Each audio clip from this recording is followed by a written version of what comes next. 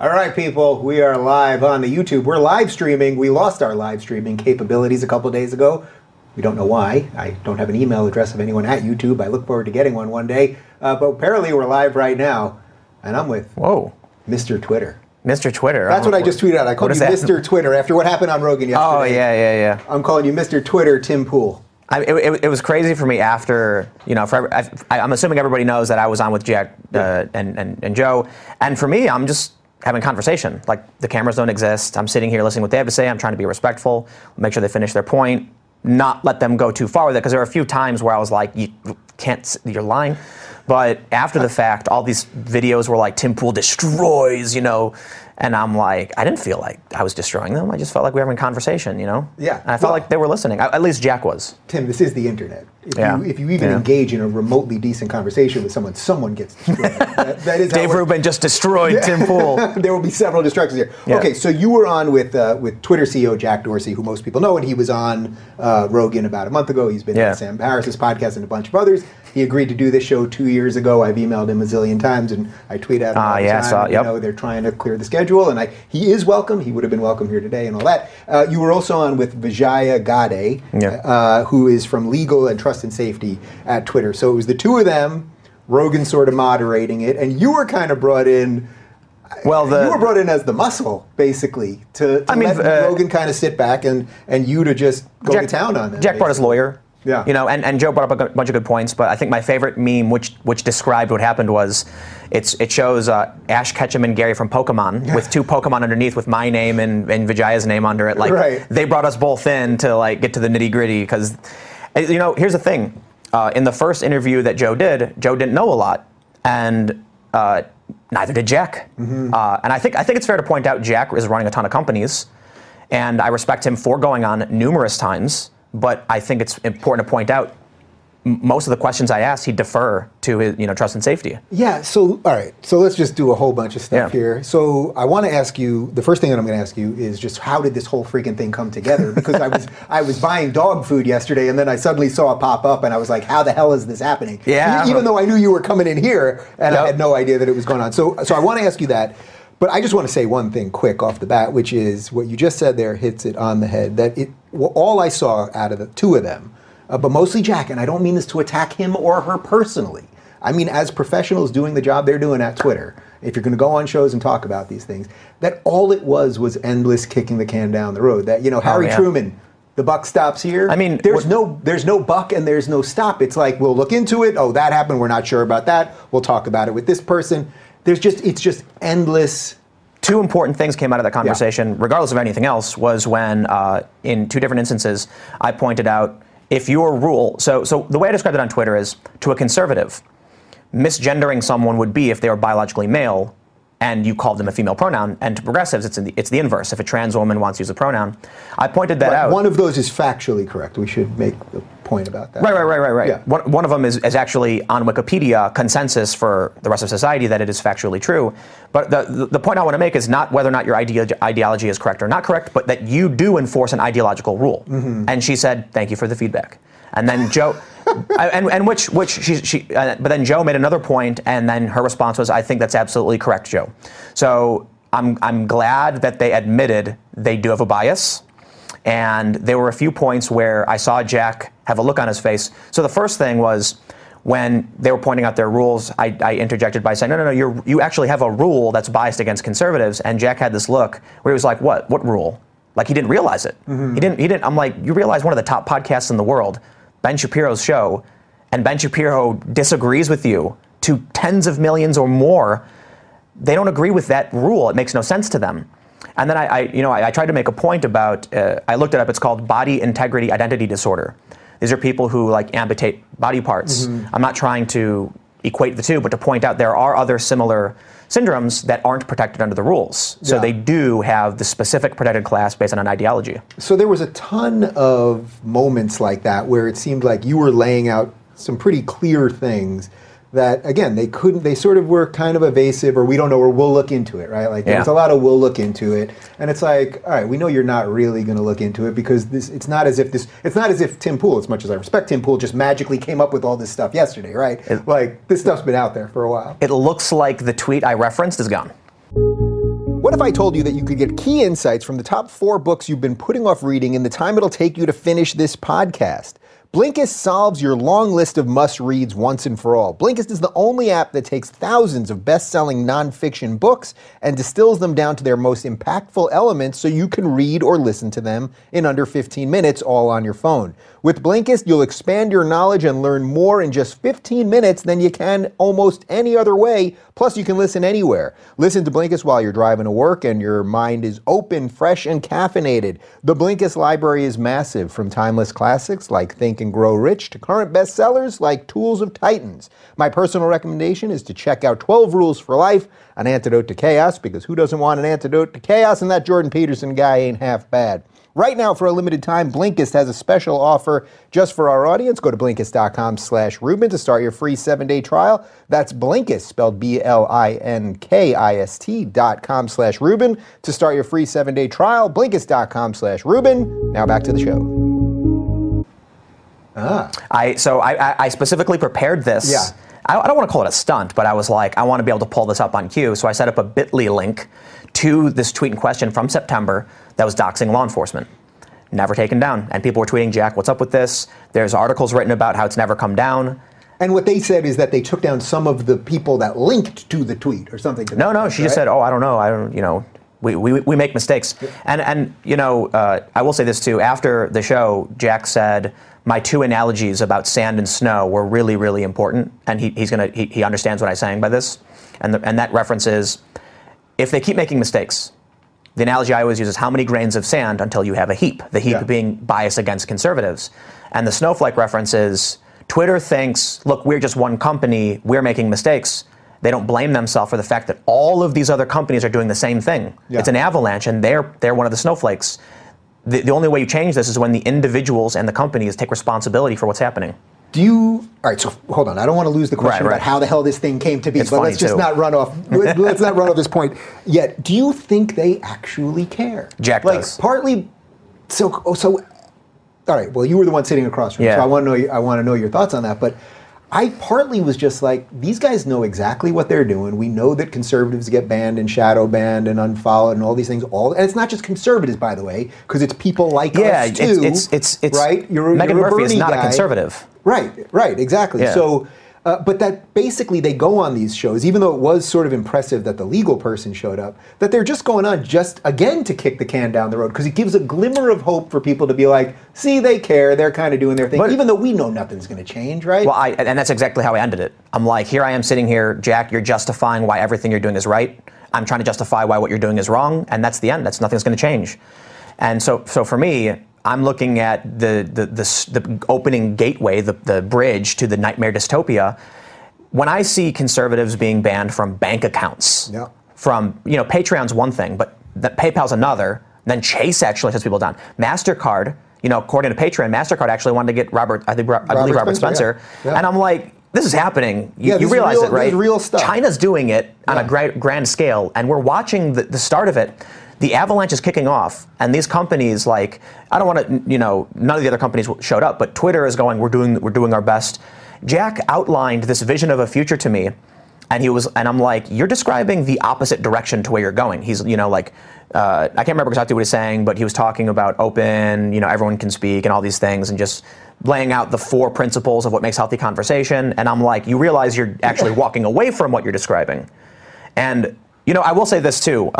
Ultimately, what I feel like was kind of happening is a utilitarian versus deontological debate, which, for those that aren't familiar, Jack was convinced that he must do the most good. That means he's looking at the collective and saying, how can I make sure that 90% out of 100 people are sharing their thoughts?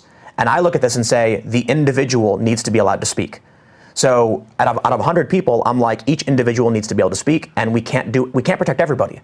And that's why I asked Jack when he said, we did research, and that's why we implemented this trans rule. I said, why did you stop there? Mm-hmm. Well, he said he didn't. And I'm like, but look, if you're going to implement a rule to protect one class of people, we can look at suicide rates for dentists. We can look at suicide rates for police. Are you going to make police a protected class? Right, or if you're saying, okay, well, you can't misgender trans people, well, can you call Jews Nazis? As I got called a Nazi by several verified... That's offensive. By, I think, 2 verified people today, and I tweeted it out. And I don't care. I mean, not like... That's the problem. Fun, but right. So I get it, because if you're basically a functioning human being that isn't a hysterical nutbag, right? Exactly. Right? Like, basically, I don't run around reporting everybody. I call it out occasionally, and I'm only doing it to show the double standard, not to get these people kicked off. It's a reaction. Yeah, to just say, you look what you guys are doing. I mean, by any estimation, what they laid out yesterday in terms of targeted harassment, that'll get you booted, and the whole Milo thing, and we can get into that. Yeah. Well, these people that today, there were 2 verified people calling us fascists and Nazis and a bunch of other stuff. And that harassment escalates to extreme degrees. Yeah. And there are certain personalities that I don't want to name that have made fake videos and gotten people banned because of it. Yeah. So the challenge in calling out the specifics is that they want attention. And then when you name them, they point the finger. I have no problem calling out like organizations. Mm-hmm. Like I mentioned the SPLC and Hope Not Hate, and I'm doing it again. Yeah. I know what that's going to lead to. Yeah. But you mean the Southern Poverty Hate Center, right? Oh, whatever you want to call it. Yeah. I'll try to. It's SPHC. Is it now? I think I'm gonna try and be. I'll call them out for the areas, but I won't deride, like insult their name or anything. Yeah, no, they're horrible. I think they're bad.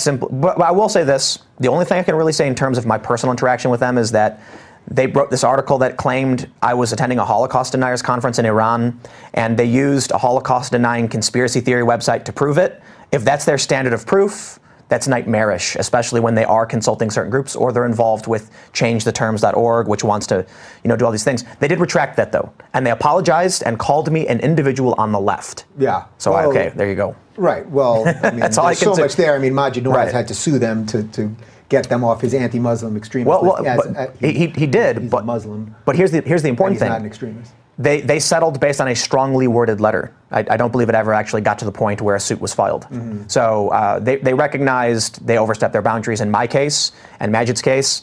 There are a lot of people that don't get that same, I'm not as big as Majid or even you, but I'm fortunate enough to at least have some notoriety that provides me with protection. Yeah. Like to try and call me alt-right is the most insane thing ever. And the weird thing is, it's white progressives doing it. Yeah. Like my mixed-raced family who had racists actually attack us, and the white progressives who are well off are the ones who are pointing the finger at me. It's like, you people are racist. That's all I can say. I mean, well, that is the new pernicious racism of the left. But okay, let's pause for just a second. Right, we're going. Let's get back to the beginning. How the hell did this thing even happen? Because when I saw it, I'm sitting in the parking lot at Petco, and I was like, well, because it's like if they were trying to protect their asses, it's like the last person you'd want to sit in there with is you. Because if you would have said to me, who's the right guy to take them down a notch, I would have said you. There might have been a couple other guys, but you'd be right in the center of the right person that gets all of this. I feel lucky. But who called who? How the hell did this thing happen? It's a decently, it's not super long, but so here's what happens. Joe Rogan does the video with Jack Dorsey. Yeah. It gets slammed. Yeah. I make a video about it saying, like, I watched the podcast. I was excited at first. It quickly got boring. And then I kind of just trailed off and felt like Joe wasn't actually getting into anything. And we're better off for him doing the interview by a tiny degree, but ultimately I don't think we gained anything from it. Basically because he didn't get into the nitty gritty. Yeah, I'm not talking shit about Joe by any estimation. No, but he knows this, right? Yeah. It was a really surface level regurgitation of what we had already heard a million times. And so when Joe responded to the complaints, I made a follow-up video where I was like, I respect Joe for doing this. Joe recognizes he's going to, I criticized a bunch. Before the video I made went live, because this was just like, I make rant videos on my second channel. They do way better than my more like structured videos. But before it even went live, I got a notification that Joe Rogan or somebody affiliated with him had copyright flagged it. And I was like, wait, hold on. This is fair use. So fortunately, several months ago, Joe had followed me on Twitter and apologized for, he canceled on me in the past. And he was just like, I feel bad about it. It's a long time ago. So now he's following me. I just tweeted at him and I said, hey, would you mind releasing this? It's fair use. I was criticizing your podcast. And he's like, yeah, send me the link and we'll go over it. I send him the link, and then he responds right away with like, hey man, your criticisms were actually really good. Can I call you right now? And I was like, great. Sure. Great. And then he calls me, and then he kind of just explained like he felt really bad that he didn't do a good enough job. He didn't realize how important these issues were. He just thought he was meeting with like a tech CEO, and he didn't really follow a lot of the stuff. And then at the end, near the end of the call, we talked for a while. He goes, I owe you coming out on the show, man, so I'll bring you out sometime. I'm like, yeah, sure, have a good day. 5 hours later or whatever, I'm like in my shorts, playing video games, like end of the day, about to go to bed, and my phone rings, and it's Joe, and he goes, you want to come on the show on Friday?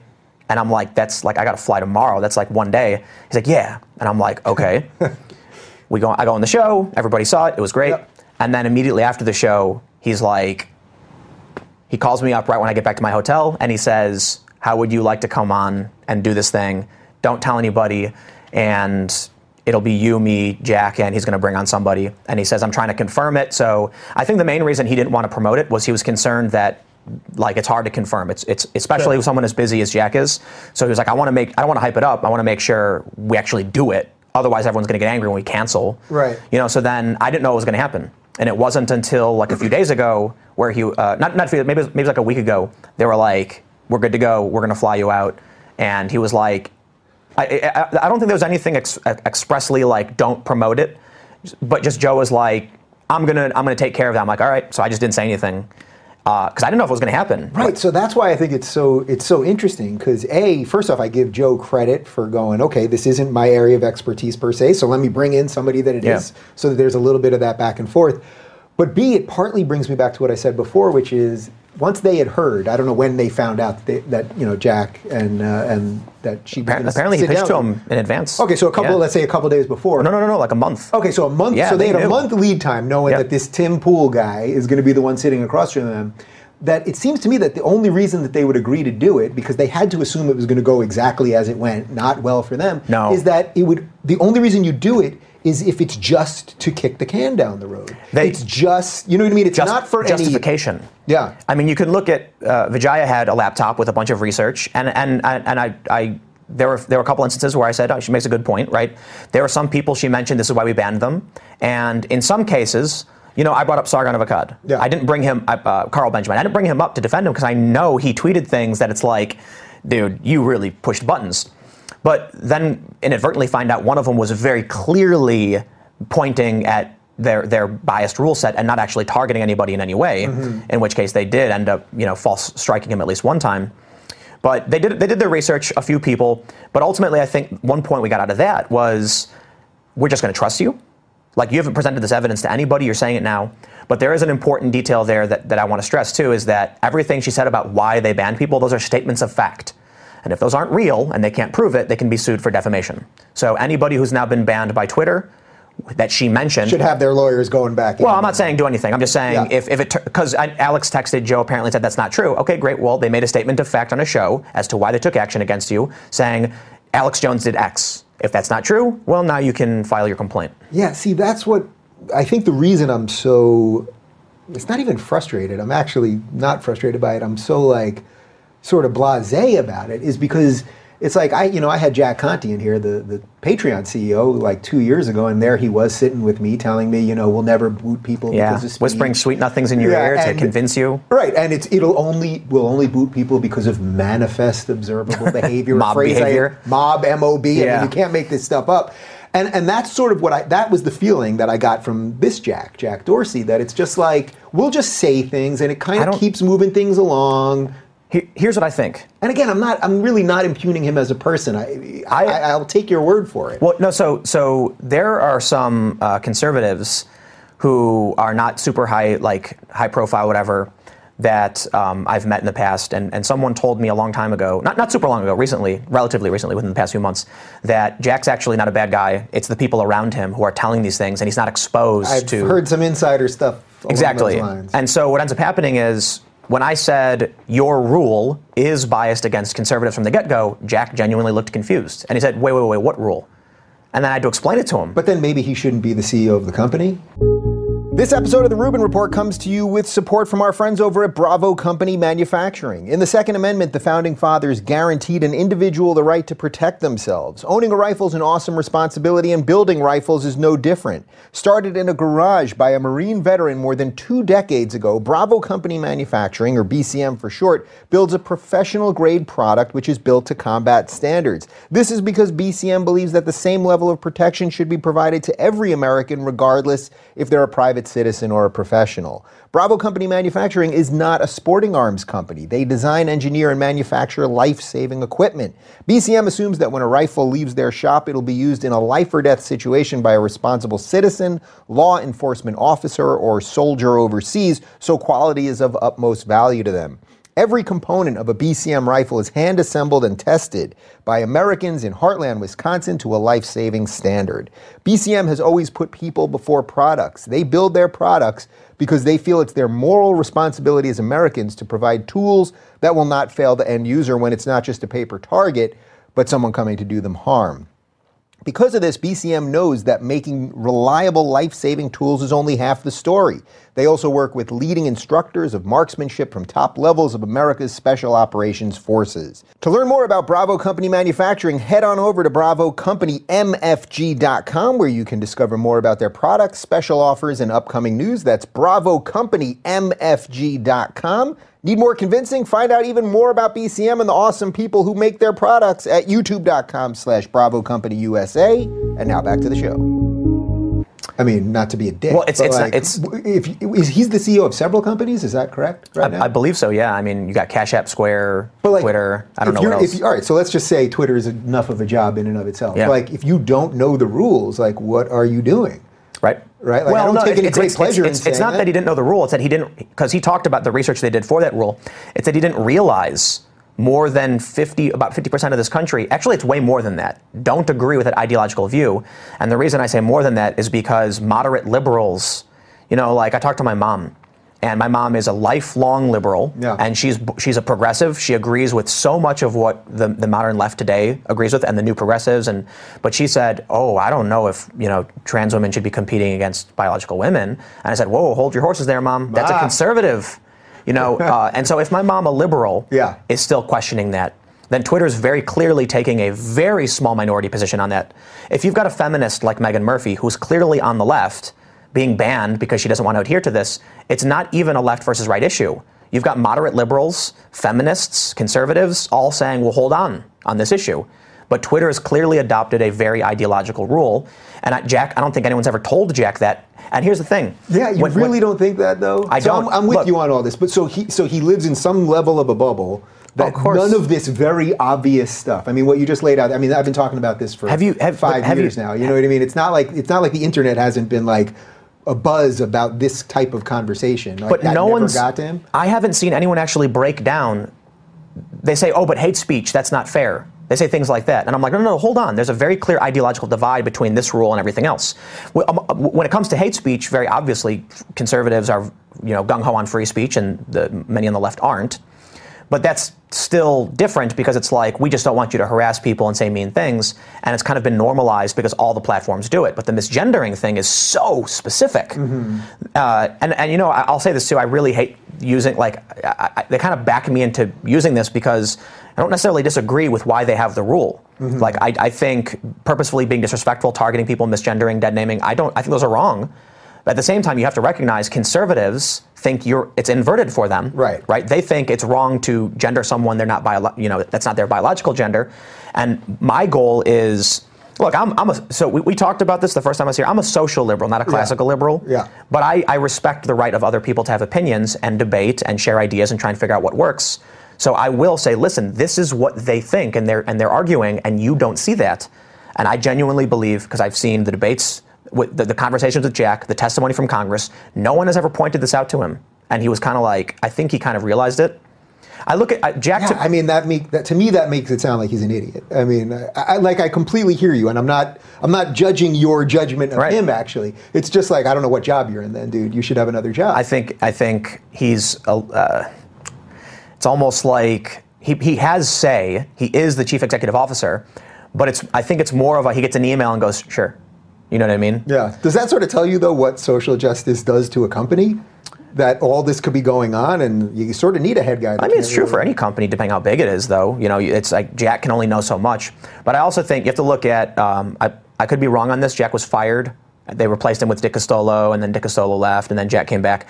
So it may just be that they were like, bring him back in. It's going to be kind of a in paper, like in name only thing. He does have authority, obviously. He's talked about that. But I think he's not super focused. Right. And again, I'm not attacking the guy. It's like I want him to come in here, and I would treat him with as much respect as I would treat anyone else. So, okay, fine. Well, yeah, go ahead. Well, I think the only reason these conversations happen is because of him. I think he follows, I'm pretty sure he follows Jordan Peterson. I think he follows you. Yeah. So I think he genuinely is trying to understand why people are mad at him. And that's why after the podcast, he said the grains of sand thing makes a lot of sense. Like to him, he was probably thinking, we just made mistakes, man. And then I say, right, but each of those mistakes makes a huge pile, and people are pointing to the pile, and you're going, but it's a mistake. It's a mistake. No, it's a pile, dude. Yeah. It's a huge heap. Keep doing it. It's a pretty big heap. So, okay, so there was a lot of the conversation that was about, well, more of this seems to be happening to conservatives, but you did point out, actually, that sometimes they've banned some lefty accounts, right? Yeah. Not a lot, but there have been some. There's a decent amount of, so I would say it's the lower tier accounts across the board. If it's really freaky too. It's the anti-war left is getting a ton of heat, but they're not particularly popular or mainstream. So there's no one coming out to defend them. Conservatives, when they hear about it, will be like, hey, that's not cool. But it's not, so Occupy Wall Street accounts have been banned by Twitter for I have no idea why. They should have just got rid of like 56 accounts, some with like 50,000 followers. So the activist left that are not the same as the identitarian, like high-profile regressive left people, these are people predominantly focused on Venezuela and Syria and like end the war. They don't have the mainstream pull from the left to defend them, and the information isn't traveling to conservative circles. I see it.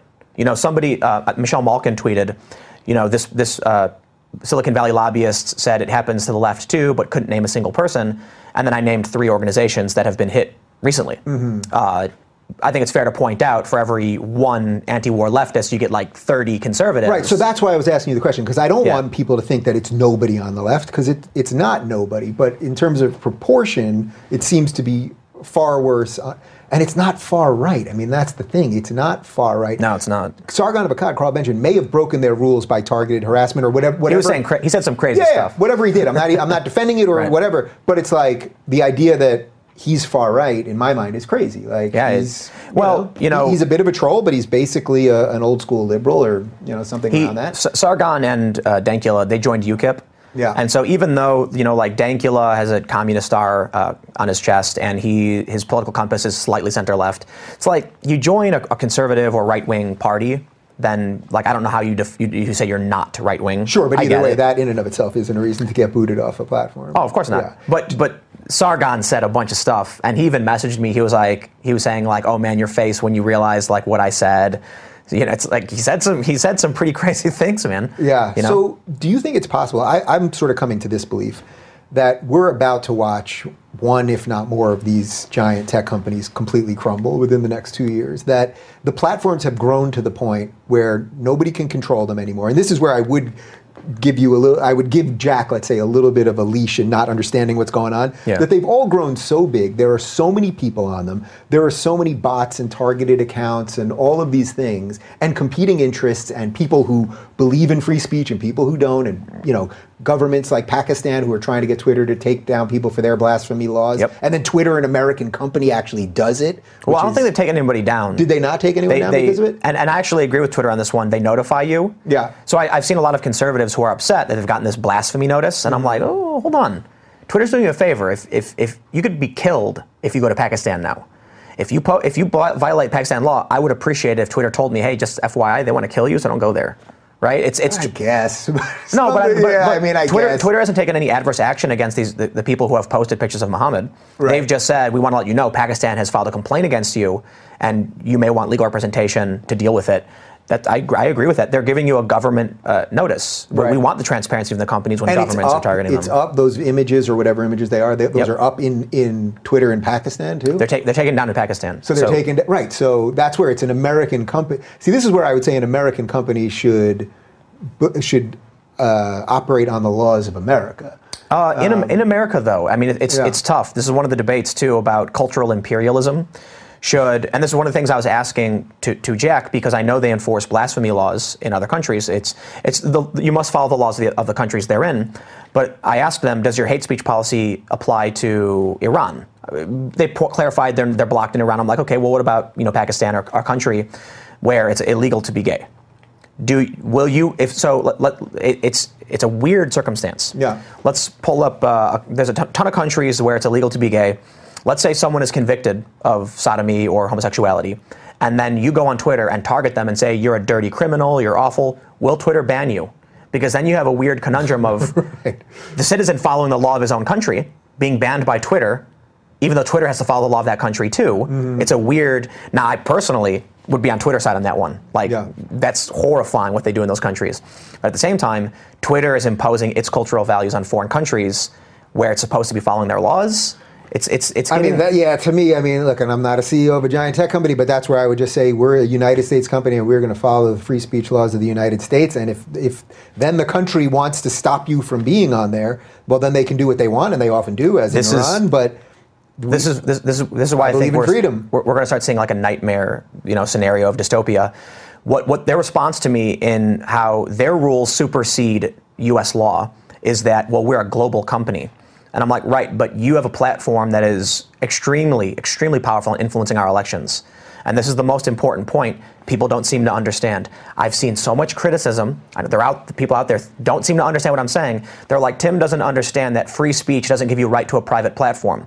Absolutely right. Well, I'm a social liberal who believes in regulation that recognizes when a company becomes so powerful, it starts becoming a detriment to your democratic republic and your institutions. The government must intervene. That's my opinion. Yeah, so you're taking a Trump position on this, actually. Trump position?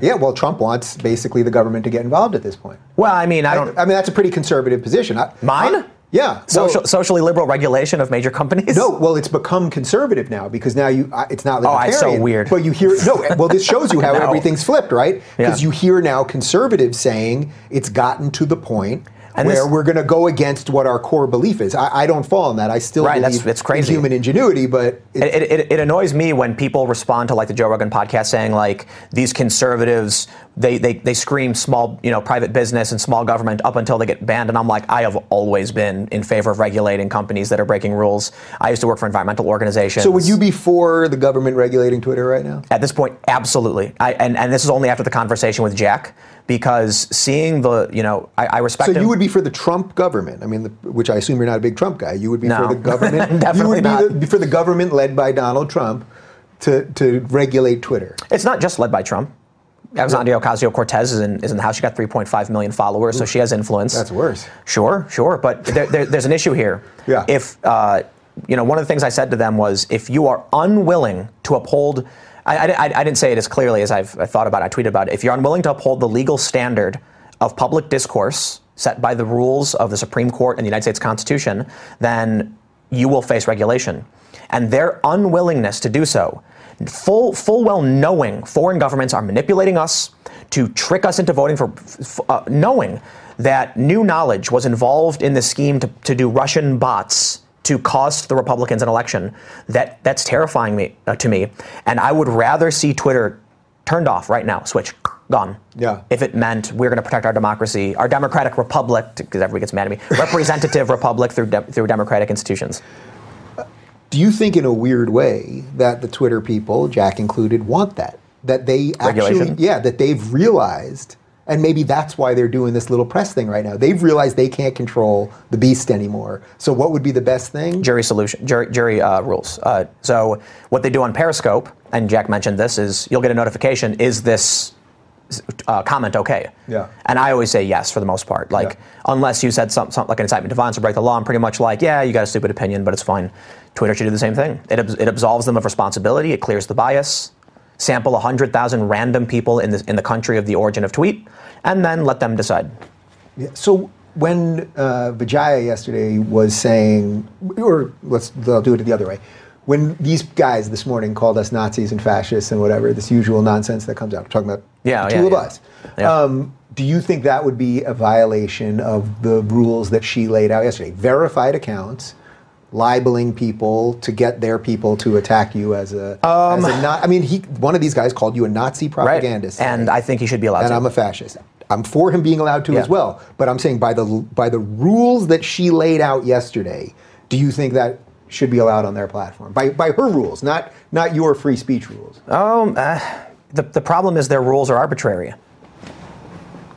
I think we saw a guy post a picture of Mike Cernovich in his underwear, and the first time he did it, he got a lockout. Second time, nothing happened, is my understanding. So that's shocking to me. I don't care where the photo came from. People are saying like, oh, it was on a public website. I don't care. You took a photo of somebody in a compromising position and posted it without their permission. Like, that's crazy that Twitter allows that. Can't say I'm surprised. There are harassment campaigns that have been going on for years against conservatives that Twitter does nothing about. So am I surprised that this could be a violation of the rules if you do it to someone else? Of course Twitter would ban you if you were doing it to people. Right.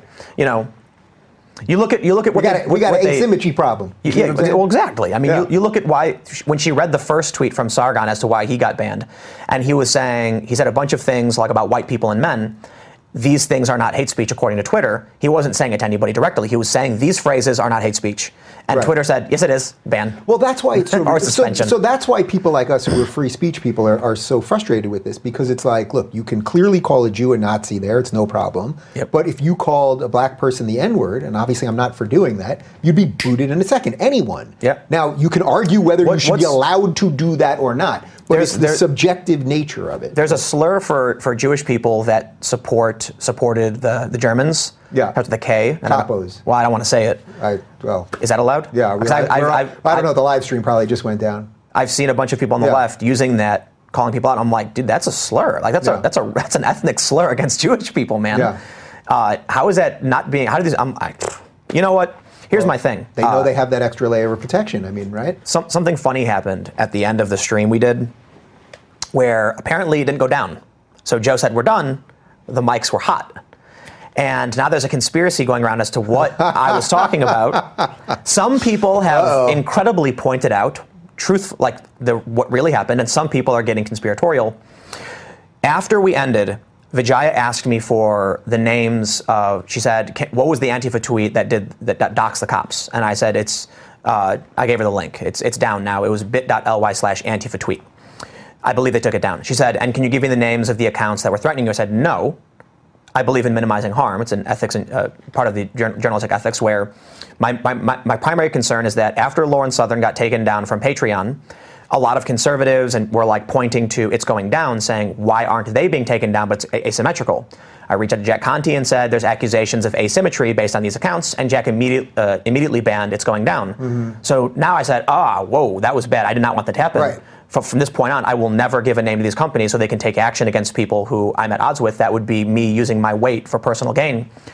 Once the stream ended, she asked me for names. I said no. I began to explain when Lauren Southern got taken down. And then Joe was like, everybody out. So two narratives emerged. The first, I can already see where this is going. The first was that this is what most people are saying. Tim Pool maintained his journalistic integrity even when we didn't know the mics were live, and I'm like, oh, that's sweet. I see, I'm like, happy accident. Some people are claiming that I'm refusing to share the names because they're fake and I made it all up. I'm like, what ended up happening was after we left the room, she asked me for the names, and I was like, which names specifically though? Like, what do you ask? She's like, I'm not going to ban them or anything. I just want to know who was saying it to you.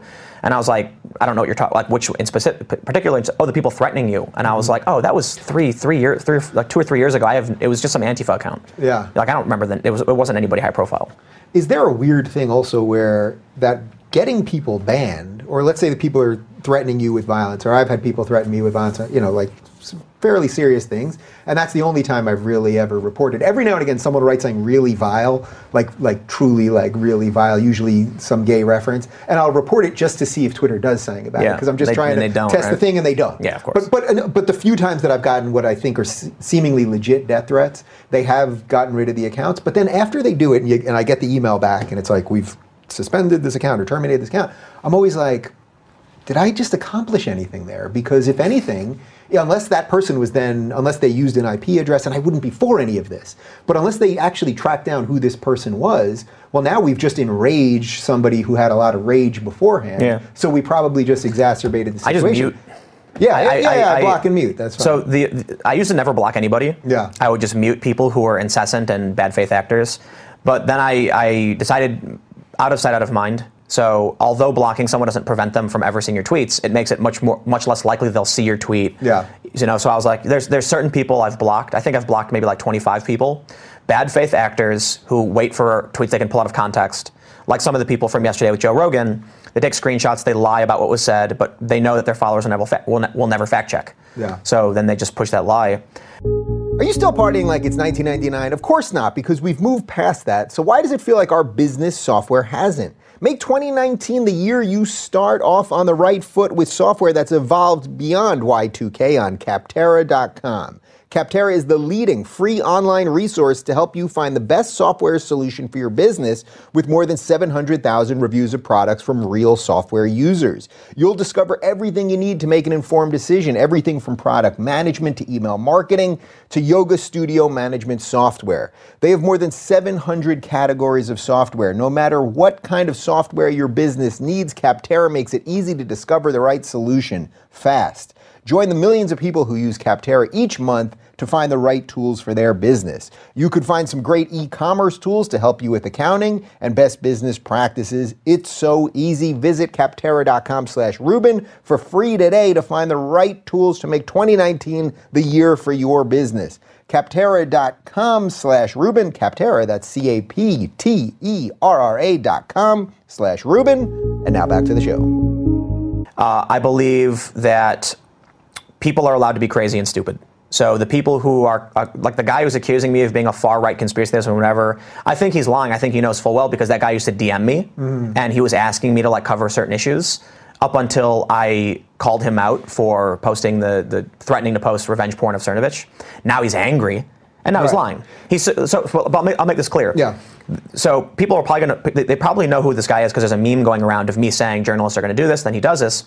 Just to be clear, this guy was asking me to cover stories for him up until he got mad at me, and now he's claiming I'm far right.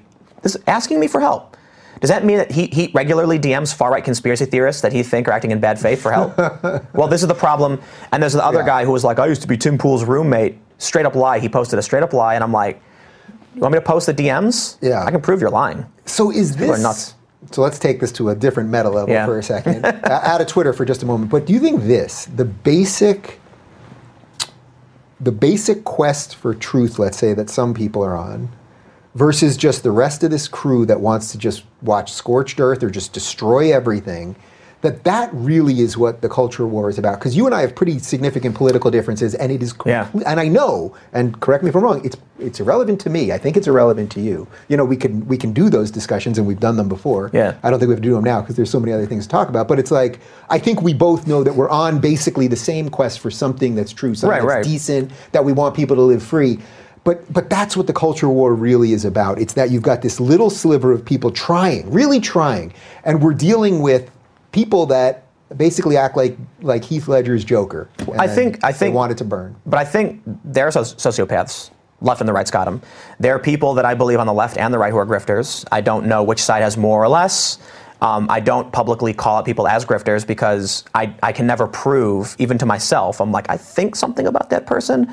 I don't trust them, but that would be really unfair to accuse them of being disingenuous on things they're truly passionate about. But I think what we have kind of in the culture war is, you know, I saw something on Twitter where there's this activist who works for NBC, and he's literally an activist. He's lobbied Twitter for action, so I can't call him a journalist. And he was claiming that everyone who criticized Captain Marvel or Brie Larson was an incel. I saw Daily Beast did a piece on it today. And I'm like, you can't clearly think that every single person is not getting laid. That's you're very clearly trying to trigger and attack people. But the important point was that... For the record, I'm getting laid and I have no desire to see it. Well, yeah, but so the point, I tried bringing up just calmly to one, it was a BuzzFeed reporter who quoted it. I didn't argue for or against. I said, here's what people are thinking. And his response was that I was engaged in far-right propaganda and I've lost my mind. And I'm like... He was like, I don't see any of these conversations on Reddit, therefore it's far-right propaganda. YouTube is dominated by far-right propaganda. And I'm like, I realized something, because someone commented this. Reddit is moderated, particularly by the companies. You know, they want to make sure they're promoting their content, and there's very few things that can appear. But YouTube is a very libertarian platform where whatever works. It's very meritocratic. Yeah. So on YouTube, if your video is good and entertaining, people watch it. What does that mean? Well, they're not incels. It means that a lot of people are watching these videos, and YouTube is saying, if people like it, we're going to show it. That's not a rabbit hole of conspiracy theories. It's a lot of these videos criticizing Captain Marvel, very simply people saying, I'm sure the movie will do well. I'm sure it's going to be like a moderately good Marvel film. I just don't like Brie Larson because she's very snooty and condescending. I'm going to sit this one out. Yeah. There are some people That's who are... completely how I feel. I love all the Marvel movies. Right. Love them. Infinity War was, I think, the best one. That was great. Yeah. I'm so excited for it. The best one. I can't wait for the next one. And I have no desire to see it because I saw her little speech. And it's like, you know what? I just don't want to support you. If we keep supporting these people who are so contrary to at least the things that I believe in, it's like the only way you're going to ever get change, because I don't want the government to stop them. I want them to stop themselves. But so here's the thing. I don't feel that way. Yeah. For me, it's kind of that they marketed the movie as a big feminist film. Brie Larson's own words. The commercial has a big her in the screen, and then A and O appear, so it says a hero. And I'm like, I see where they're going with this. I sat through Ghostbusters. I sat through The Last Jedi. Yeah. I'm going to sit this one out until the reviews come in. I got no beef with Marvel or Brie Larson. I don't like the things she says, but Chris Evans, Captain America, says crazy things too. Oh, Mark Ruffalo makes him right. Like so I can separate the art from the artist. Yeah. But when your marketing is overwhelmingly reminiscent of Ghostbusters and Last Jedi, I'm gonna wait. Yeah. And I'm hearing it's boring. It's got like a 6.6 on Metacritic, and even left-wing outlets are saying it's mediocre and boring at best. So I'm like, maybe I won't see it. You know? Well, it definitely was the Nazi trolls that have screwed up. Oh, and that's the crazy thing. Screwed up the ratings. They're already seeding that idea. There's an outlet that wrote a story saying trolls are right-wing trolls are preparing a campaign to destroy the ratings, and their story was, we saw one person on Twitter who said, let's do this, and I was like, how many? He had apparently had no followers. I'm like, random Twitter account? Did you make it? Like, who cares what? But that's why this also is so strange to me, because we can see these trends all over the place. So remember when there was that video of Ocasio-Cortez dancing? Nobody cared. And then nobody cared. I complimented her. I saw all the conservatives were like, all of them, all the verified conservatives that have any following of note were like, oh, this is kind of cute, or I don't like her, but she's a human, blah, blah. And then, but all the mainstream media, conservatives going crazy, and in most of them, they didn't link to anything, or they would link to an anonymous account that you don't even know. It was one account that said, like, she's a nitwit. What was that? Was that Newsweek? Which one? It was anonymous. No, I know, but what outlet wrote that article? Oh, I don't know, but it was everyone. New York Times wrote about it. When I first saw that video, I laughed and I tweeted something like, "Wow, this makes her seem really relatable and endearing." Yeah. I said it makes her look like she's fun, and it was like a compliment. I'm like, wow, that's really cool that we have this video of like a college fun time. They were recreating Breakfast Club dances. Yeah. I mean, I know that those people will lump me in with conservatives. I don't think of me that way, but the first response I saw from literally everybody was like, LOL, this is so funny. Like, it's fun. Haha. But then when you see that at the political level, and we see it all the time at sort of the gamer level or the Twitter level or whatever, you realize that these themes, like, it doesn't take a genius to put some of this together. But all right, let's shift a little bit. So first off, we'll do like an hour of Q&A from the audience. You down for that? Whatever. So we're going to do that, but I want to do a bunch more here first, but people can submit on the super chat right now. Let's talk about my favorite organization in America. Even more. I like these guys even more than the Southern Poverty Hate Center. Data and Society. Oh, the conspiracy theory organization. Tell me a little bit about Data and Society. They put up a chart, the Alternative Influencer Network. Well, they're directly associated with they're directly connected to the Daily Stormer. Yeah. That's a fact. And I've mentioned this in the past, and people on the left had the same reaction that we have to their conspiracy theory crime web. And actually, the connection between Data and Society to neo-Nazism is extremely direct relative to what they claimed. So one of their advisors has appeared. Can you just explain what Data and Society is? Yeah, so Data and Society is it's a New York-based think tank of progressives that are tracking data, social media, and how it impacts society. And they do a lot of research looking into far right and Russian interference. One of the people, this is great, and I hope they're listening. I have an insider who's been feeding me information, and I know they're working on like a Russian document right now, and the woman who's writing it tweets every 3 minutes about some nonsensical conspiracy theory, and I laughed. I'm like, it represents them very well, but I hope they're listening, and they know that somebody inside their organization has sent me So I also know that they've admitted the connections in their report, the Alternative Influence Network. a direct quote sent to me was, "Some of these are not factual." So I have, and that's how. So they admitted to you that the report was debunked. Well, I don't want to say there were errors related to me. I mean, basically, it was just a bunch of names. I'll say this: I have been fed insider information, and one of the statements given to me by an individual, not from them, but through someone associated in a certain capacity. I'm trying to be very careful not to expose. Was a quote: "Some of these are not factual," and there's more there. But that was So ultimately, I just whatever. Right. But what's interesting about it is it's not just whatever, because we then see how these studies that were based in nothing other than, this person appeared with this person, or this person did a live stream with this person, and then you link it together and it looks like some sort of massive network of crazy people scheming together. And the connections are fake. Some of them are. The connections were often fake. But not only that, there was no evidence. The whole premise of it, this alternative influence network, was that this group of people that included Sam Harris and Jordan Peterson and you and me and a whole bunch of others, that we've radicalized people to the far right, when in fact there's actual data, right, that has shown that I've actually de-radicalized people of the right and made them more liberal in a lot of cases. And I've actually, not that anecdote evidence is enough in and of itself, but I have a lot of evidence of that. More importantly, it claims that YouTube channels, Sam Harris, does he have a YouTube channel? I'm pretty sure he does. But they also mentioned James Damore, who, at least at the time, didn't. There was 4 people listed that weren't YouTubers, some that were on YouTube with like 1,000 subscribers that posted 1 or 2 videos at some point, and I'm like, that's a fake narrative. But I want to make something absolutely clear. There were people on that thing that I had muted on Twitter because I can't, because they're going after me, and the report is implying that we're like, Oh yeah, and they tried to get into they tried to dance around the nuance of understanding that. One of the problems was they said these people hold views from libertarian to mainstream conservative libertarian to white nationalist. I don't fit that bracket at all. Absolutely not. Simply because I defend. Wait, you're not a white nationalist? Oh yeah, my mixed race family would fit really well into a white ethnicity. My notes are completely. Oh, it's half Korean. Quarter Korean actually. I have half white nationalist. So here's the important thing. One of the advisors to Data and Society has appeared on numerous podcasts and praised the former web dev from the Daily Stormer. She was heavily criticized for this, has tried coming out and making oh, no, it's just my research. But there's a podcast from, I believe it may be from WNYC, where she's talking about, this neo-Nazi guy, it's all just jokes, it's all just LOL, the big swastika on his chest and all these things. It's just funny, haha. And that's one of their advisors. So if they want to lay accusations towards me because I kid you not, one of their accusations was that in a video, someone walked past me. I was at a party at VidCon where there's thousands of people I've never met. I showed up to do an interview with a guy, and as someone's talking to me on their camera, someone was walked in after the fact, and she says that connects them. It's like, okay, I never had a word to that person. I've never met them. I just saw them at a party. We didn't even shake hands. Your organization has an advisor who has appeared on shows and praised an actual neo-Nazi. Well, depending on who you ask, they'll say he's not really a neo-Nazi. I don't want to drag people by naming them, but it's an individual who's one of the most notorious trolls on the planet, was associated with the Daily Stormer, has a swastika on their chest. I'll leave it there. And I will point out, too, people who know the woman and this man will say it's unfair to characterize him in that manner.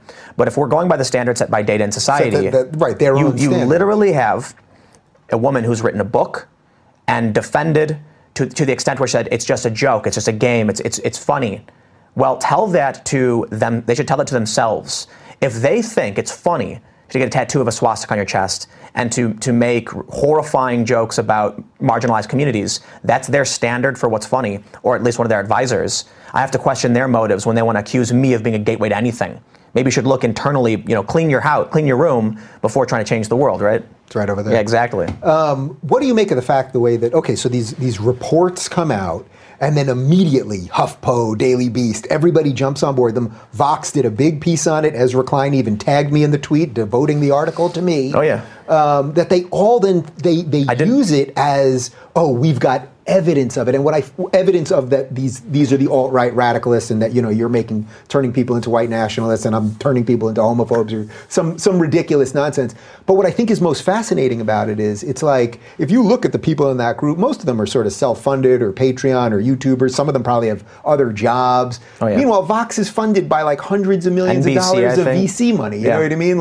And they feel the need to go after Chris Chris Ray Gun, who's a freaking video guy I like a lot. He's a Bernie bro. He's a Bernie bro video gamer. So it shows you that the power really has shifted, where they know it's like, they're losing. Man, you're really losing. You know what I mean? What annoyed me about the Ezra Klein thing is he said, this really is the reactionary right. And I'm like, I made a documentary, an hour-long documentary about institutional racism. I have only ever defended social justice policy in terms of the problems of institutional racism, the importance of protecting marginalized communities. My issue is that I'm on the libertarian spectrum towards the left. These are people who are hippie, pot smoking, sit on the beach with dreads and chill. These are the people I align with. Skateboarders. We want to be left alone, but we're all friends and we want to have hugs and we want to have vegan food. People I've known my whole life. So we're the kind of people who are like, no, man, like we should do the best to cooperate and end these oppressive things. But you silencing other people, you accusing other people, smearing them, attacking them, and being racist are things I don't agree with. Linda Sarsour was just dragging Nancy Pelosi for being a white feminist who supports white patriarchy. And I'm like, yes, I agree that we should respect all peoples of different faiths and national origins, gender, identity, etc. You're not doing that. You're literally trying to weaponize the color of this woman's skin. If there's a racist in the equation, it's Linda Sarsour. Exactly. Yeah. So how is it that makes me reactionary right when I'm actually in favor of upholding the tenets of social justice without being an authoritarian, mean person? I'm going to avoid swearing, you know. Here, let's do the political thing quick. Are you for gay marriage? Well, yeah, of course. Me too. Okay, that's pretty lefty. Are you for abortion? You're pro-choice? I'm pro-choice. I'm pro-choice too. Okay, that seems pretty lefty. There's nuance there too. Are you against the death penalty? Absolutely against the death penalty. I'm against the death penalty too. 100%. Are you for strong public education? Yeah, 100%. Me too. Are you for euthanasia? Dignity with death? That you have a right to decide at the end of your life. Yeah. Yeah, that's a pretty lefty thing. Right, and right to try, what is it, the experimental medications? Yeah, absolutely. Now, I'll go one step further than you. That's more of a libertarian thing. I'm for a progressive tax. I'm in favor of a minimum wage. Both of these things come with caveats. Yeah. I'm completely against both of those. Yep, I believe, you can go on the lefty run now if you want. And I believe that we should do student loan forgiveness. Yeah. I believe that there's a bunch of other areas where... I think there's a discussion there. Yep. So I can go on, but it's like... It's crazy when I say I supported Bernie and people are like, he's lying. And I'm like, watch my videos. Yeah. I'll point out the insanity of the Green New Deal. The second page of the Green New Deal is like racial equity. Yeah. Equity is not equality. Why is my environmental bill being plagued by identitarianism? That makes me angry. I like environmentalism. I'm in favor of environmental regulation. Yeah. And I've been in these positions all of my life. It's almost like no matter how many Democrats. Yeah. It's crazy to me. And the funny thing is, I made a video about Linda Sarsour dragging Nancy Pelosi today, and I thought it was funny how I've actually probably complimented Nancy Pelosi, even though I don't like the corporatist mainstream Democrats, because I thought about it and I'm like, well, my only real gripe with her is how she handles her business with Trump.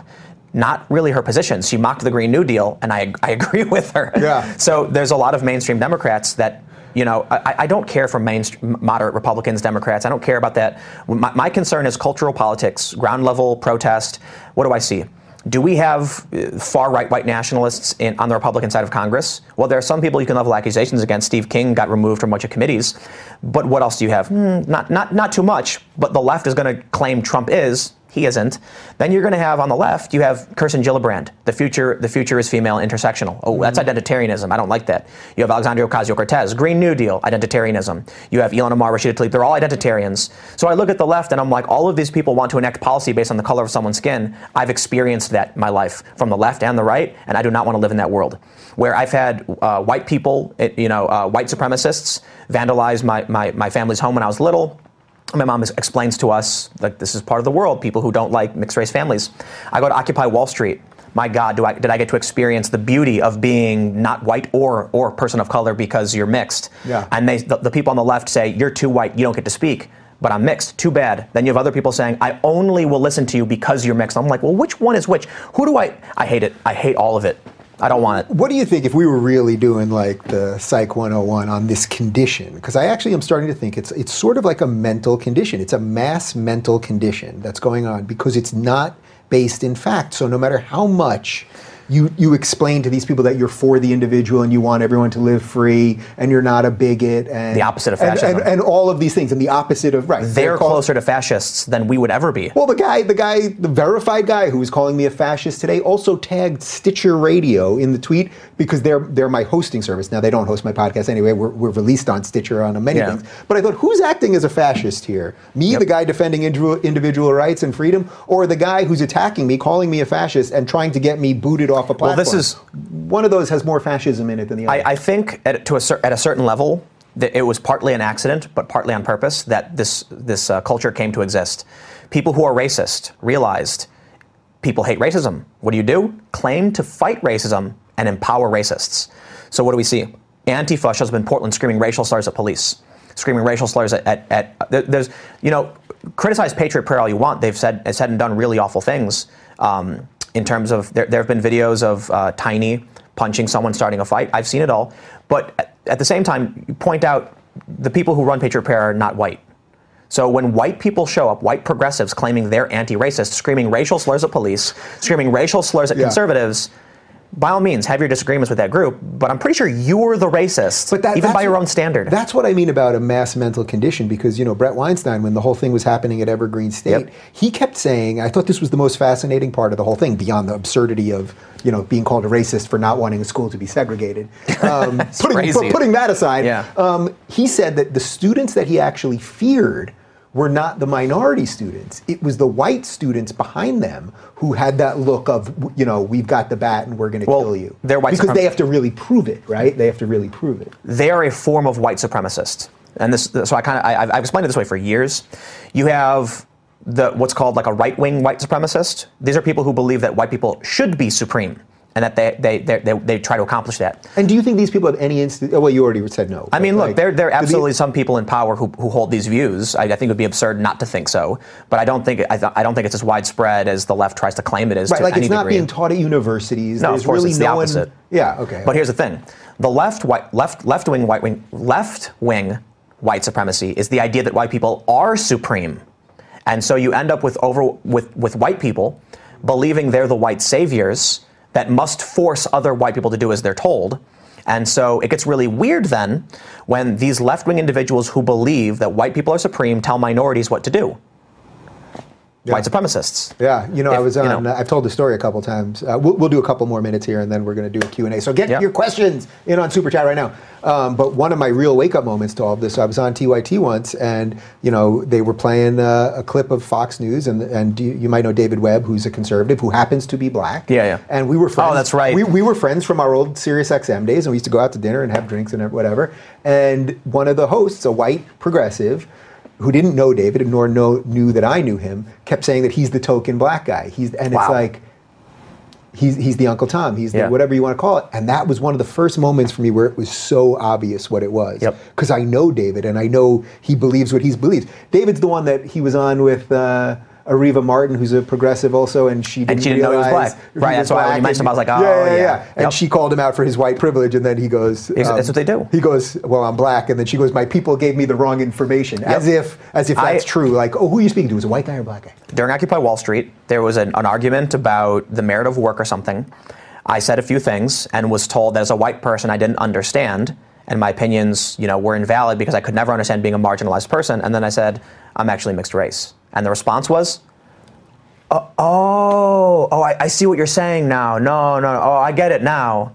And I laughed. I'm like, you're racist. Yeah. Like, you'll only listen to me because you think I'm not white. Like, you're a racist. It's the soft bigotry of low expectations. But would you ever want that? Like, I'm gay, big goddamn deal. I would never want anyone to give me anything other than equality, which you don't give me. So Amber Tamblyn, there's a story that was out today or yesterday about Amber Tamblyn saying she's not going to vote for Bernie. She wants to support a woman. And she said something like, we now have a choice. And to me, I thought that was crazy. I'm like, as much as I am excited for the people of color and women who are running for office, I certainly think that their perspectives will bring a unique value to our political climate. I wouldn't base my vote on the color of their skin or their gender. But here is someone who actually says, Bernie, you're great, but woman. And I'm like, that doesn't mean your ideas are good. Yeah. There's a certain perspective you might hold that might be valuable. if that's expressed, I would vote for the expressed perspective. But I'm not going to be like, I won't vote for a man. What are you going to do? What if female Hitler emerges? Are you going to be like, well, it's a woman? Are you going to vote for a? What are you talking? Like, that's crazy. Well, I hate to tell you this as a Bernie guy, but they're coming for Bernie. I mean, Well, at the end of the here, day, by the next year and a half of an election, Bernie is the old white guy. At the end, that's what he will already be. is. And he will be done and destroyed by his own creation. And this is why And that's a beautiful thing in a weird way. In 2015, this is an important story. I was walking with one of my coworkers at Fusion, frothing at the mouth about how much I loved Bernie. I was ranting loudly, like going through all the things he said and done. Here's the important thing people don't realize. In 2015, Bernie Sanders says no open borders. That's a Koch brothers proposal. He says his free trade agreements destroyed manufacturing in this country. We need stronger borders. Illegal immigration is bad because it's hurting the middle class and the lower class. And I'm like, he also talked about student loan forgiveness, expanding programs. He's a little too left for me in a lot of areas, but I was like, this is a guy who means it. It's one of the first times, but more importantly, out of everything he was saying, gun issue. It's an urban versus rural debate. I'm like, wow, that's true. There's a very dramatic difference in perspective here. I was like, this guy's telling the truth. What happens once he gets on stage? White people don't know what it's like to be poor. Whoa, Bernie. That was pretty good. I wasn't even trying. I'm like, that's not true. What's going on here? Then he goes, we must get equal pay for women. And I'm like, we have 3 laws in place already. Bernie, what are you doing? Now I'm looking at the future we're in, and I'm like, Bernie decided to endorse Hillary. And he started pushing this narrative that has stabbed him. It's backfired on him. Yeah. Now they're saying, I won't vote for a white man. Sorry, Bernie, bye. Yeah, congrats. I'm like, there you go. That's what you got. So white man with 3 houses. Don't forget the 3 houses. I will say this, though. I still lean in his direction. I do think he's a little further to the left than I am, but even after all of these things, if I was going to vote, and I probably won't because I don't trust anybody, if I would vote, he still has some brownie points from me. I still do like him, but I think he shouldn't have endorsed Hillary.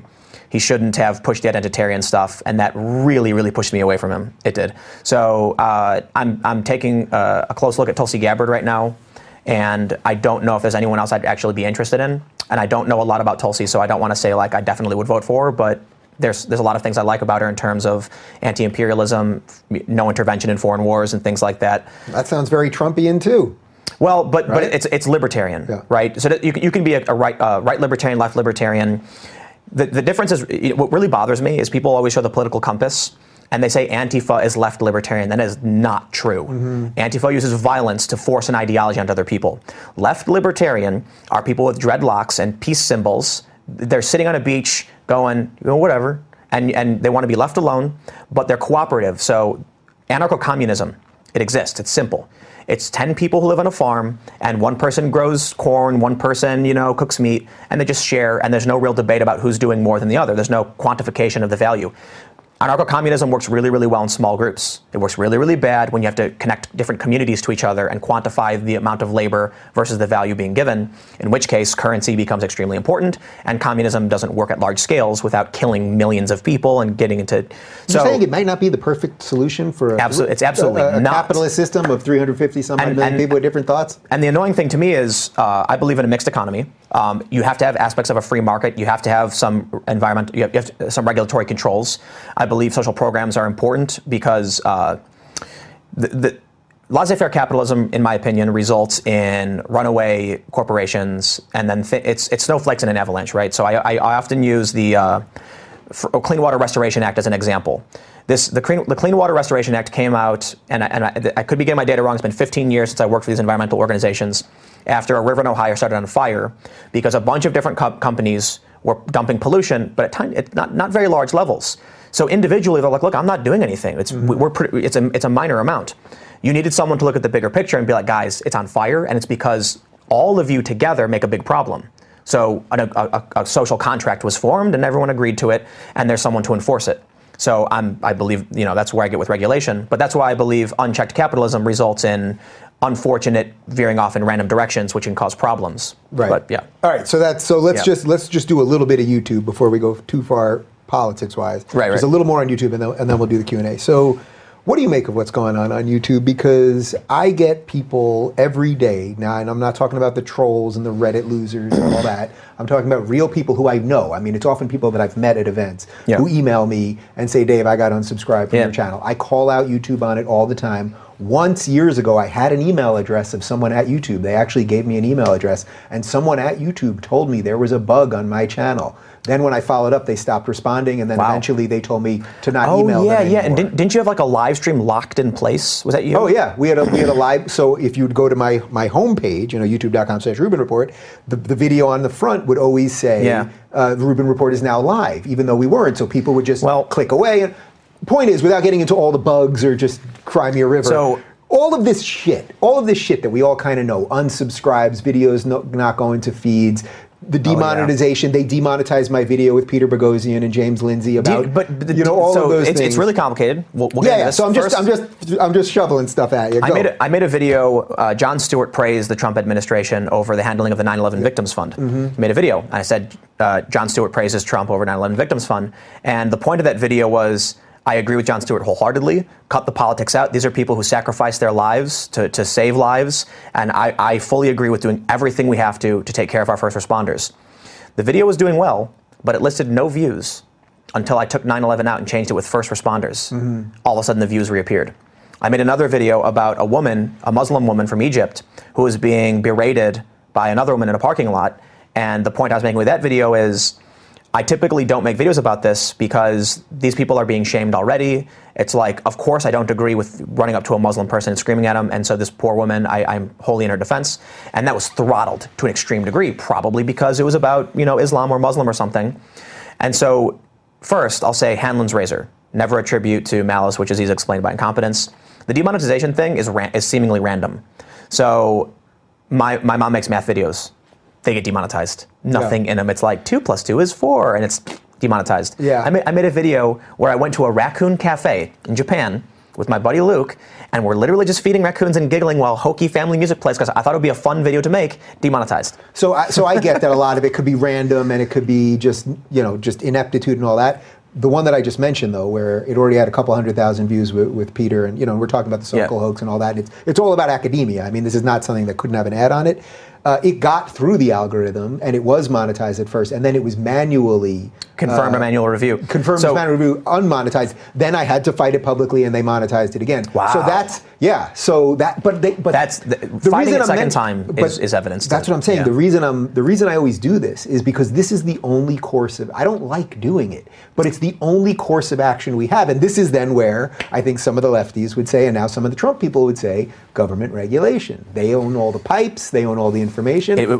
So I'll say this. Yeah. I said earlier I would welcome regulation against Twitter because I believe it's becoming so detrimental, especially after talking to Jack and Vijaya. That really tells you how the conversation went. Well, they looked me in the eyes and said, we are going to do what we think is right. We are an unelected, listen, Twitter is an unelected council of the uber elite millionaires who are dictating what people can or can't say on one of the most important public platforms in our country, in the world. Who determined they should have that influence over our elections? I don't like Citizens United. And yes, I understand the nuances with, taking away the right to speech through money means that mass media companies will hold too much power. It's complicated. I don't want billionaires dictating our elections. I don't want oligopolies forming, and I certainly don't want Twitter joining their party. I see them say this, and I say, you know what, maybe the best thing would be a sledgehammer right now, because the debate is basically over. They said basically, we allow speech on our platform if you follow our rules. Well, we know people are getting elected through your platform, and you've excised a large portion of the population. Knock it down. Here's the problem. Regulation wouldn't actually work on YouTube or any other platforms because you can't regulate to create technology. The government can't go to YouTube and say, you must invent something. Something just happened recently in Canada. Well, no, but they could say you have to treat all traffic equally. You have to make sure it's impossible. No, I'm not saying they should. Wait, what do you mean? What do you mean? So YouTube, absolutely impossible. Twitter, it's more possible because Twitter could just timeline like everything is chronological. We're done. Yeah. Bannings will be based on First Amendment. YouTube, when you go to YouTube.com, there's 15 videos they show you that you can see. There's 10, and then there's another bracket below, which usually is like a single person's channel. They have to have an algorithm to determine what they should feed you. Otherwise, no one gets any content fed to them at all. Right, so I get it. It's not in a purely chronological feed that Twitter YouTube doesn't work that way. But there could, again, I'm not for this, so it's hard to take this position. But if the government came in, there is something they could say that would probably make it fairer. I would not be for this, though. So with demonetization, you have no right to an advertiser. YouTube is acting as your agent to sell ads. Absolutely. And even when you're demonetized, you still get a little bit. When it comes to promotion, the YouTube algorithm right now is probably one of the best meritocratic systems for content. If your content is good, like I've had unprecedented growth, like in my career with YouTube. It took me years. I've been doing this for 8 years now, and I hit 100,000 subs in like 3 months of actively being on YouTube. It took me 6 years to get that on Twitter, because Twitter are people going to share your content? Well, what works on Twitter is rage, anger, calling someone a Nazi. You'll get retweets. Yeah. That gets you followers. On YouTube, it's making compelling content. So YouTube's way better in my opinion. The government will not be able to regulate YouTube into working better. They won't. So regulation won't work for Twitter. I'm sorry, it won't work for YouTube. Yeah. It will work for Twitter and Facebook. YouTube could be regulated in certain capacities, like Mumkey Jones deserves every shout out I get possible whenever I do a video. His channel was deleted without breaking any rules. He made really edgy content. He made fun of Elliot Rodger, that shooter, that incel shooter, and it was very clearly mocking this guy. But for whatever reason, YouTube said, terminated his channel. And I still think it's important to point out YouTube does better than most other platforms in terms of protecting the rights of speech. Yeah. I really do believe that, because I'll give you an example. Sargon said a naughty word on YouTube. It's still there. It's still there. Patreon banned him. Yeah. So YouTube was like, this video is not stripped of any rights or anything. We understand the context. And so I can respect YouTube still pointing out Mumkey's ban was insane, terrifying. Yeah, and really again, scary. I'm with you that I would chalk a lot of this up to just general ineptitude, or just that the thing has become so big. It's a Goliath now, and maybe it can't withstand its own thing and the political forces and everything else. But I'm still not for regulating any of them. But it's an interesting. Well, you can't I've had this YouTube. discussion with many people, and it's an interesting conversation to have. YouTube is also really important for elections, but the algorithm it's meritocratic, meaning. Well, what if you knew tomorrow that within the algorithm they were doing something to limit the scope of your videos, the ability for your own subscribers to get your videos, so you have 3 channels, or they were making sure that your people were being unsubscribed, or a series of other things that there is often much evidence to believe is happening. Then what do you do? Hedge your bets. This is why I started a second channel, and now I'm launching Subverse. I recognize that trying to make a living just off of YouTube alone isn't a safe bet, because I've seen the past. It's not just us that's been affected by this. Yeah. There are people who just, not even for political reasons, YouTube will say we need to change the algorithm for X reason, and then all of a sudden someone's traffic drops by 80%. So I recognize there's politics behind a lot of it. I trust that YouTube, for the most part, is trying its best, but I do think that they're going to take a utilitarian approach in that Mumkey Jones, delete his channel even though he didn't break any rules, because he's a threat to us. That's BS, and that worries me a lot. But ultimately, I think the only thing you can really do is make alternate channels and keep trying to figure out and evolve. You can't just cross your fingers and hope YouTube. Because here's the thing: look, YouTube.com has 15 videos, and that's the majority of most people's content. When someone goes to YouTube.com, your video is there. YouTube has no obligation to promote you when they do that, and there's no guarantee your content will always fit what the algorithm wants. So you make content, you're skyrocketing. I think, are you over 1 million yet? You're really close to 1 million. Well, we were right under it, but I probably would have been there a year ago. But yeah. So you're doing really well. Everything's working, but because your content is the same, YouTube changes the algorithm, like tweaks it several times a day. One day your traffic might just vanish, and it's not political, and you won't know why.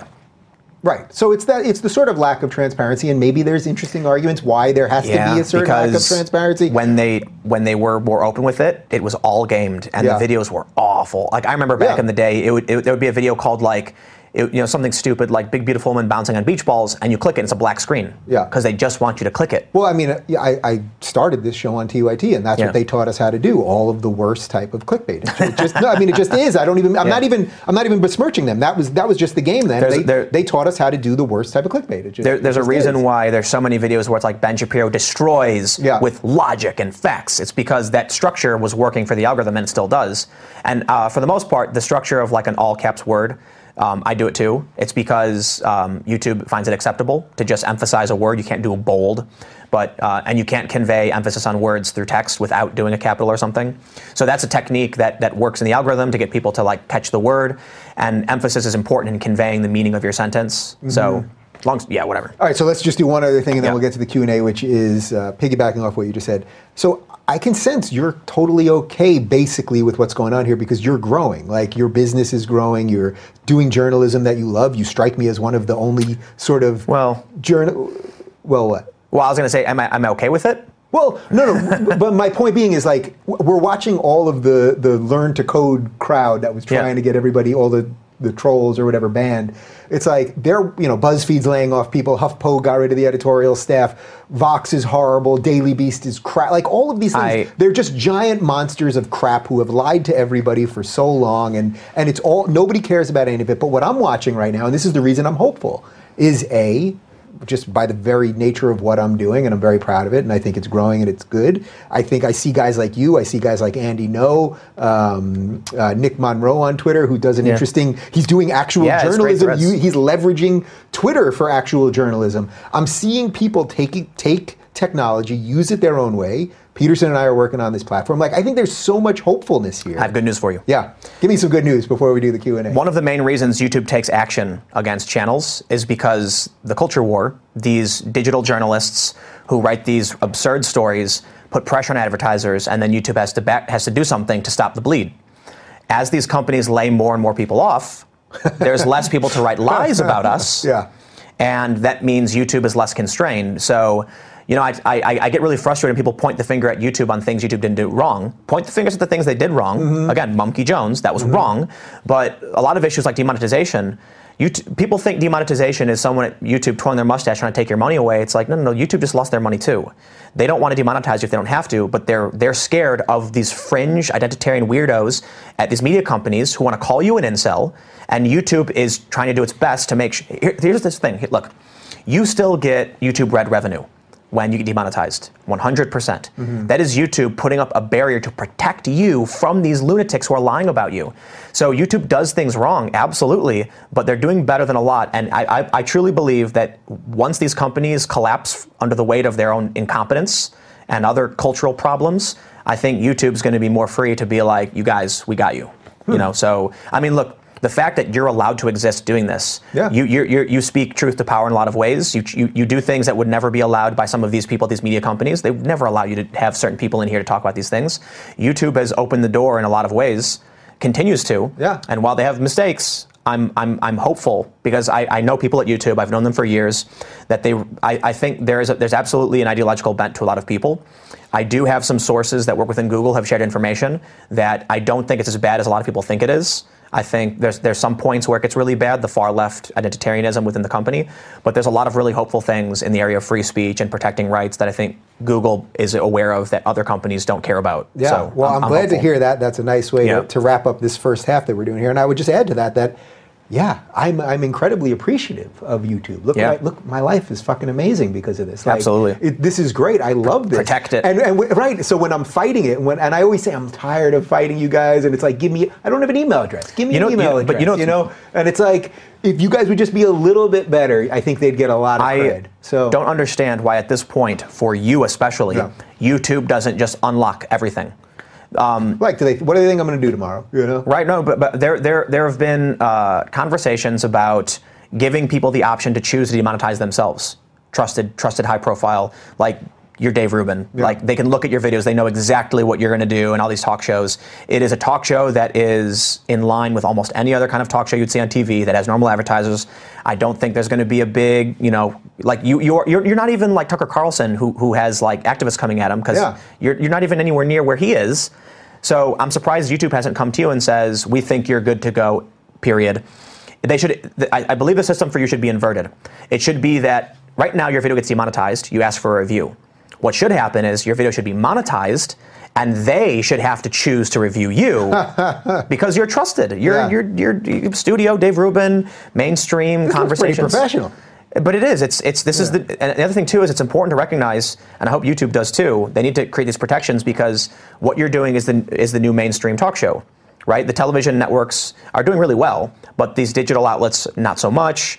In a lot of ways, this is the professional, 5 to 6, 7 years ago, YouTube didn't have this. Yeah. It had I remember the first video I made, it's like awful. It's just so trashy. Like 500,000 views. Get kicked in the nuts, or did you do something? No, it's weird with news. the cat? Oh. But I had no idea what I was doing. The quality was trash, but it got 500,000 views because YouTube didn't have this. Now, YouTube actually has there's a guy on YouTube who does live, high-profile talk shows about political issues that have serious ramifications on our culture, and you've got a beautiful set, and you're not the only one. So YouTube, I'm sure they know this, and at this point, why is Seth Meyers, who's the late night talk show host? Seth Meyers. Yeah. He's a preferred partner and you're not. They give him special access, they don't give you. That's ridiculous. If YouTube wants to see their platform grow, then they need to start coming to people like you, and they do this to a lot of people, but they absolutely need to come and give special protections and preferred access, not just to the mainstream cable channel guys. You know what I mean? Now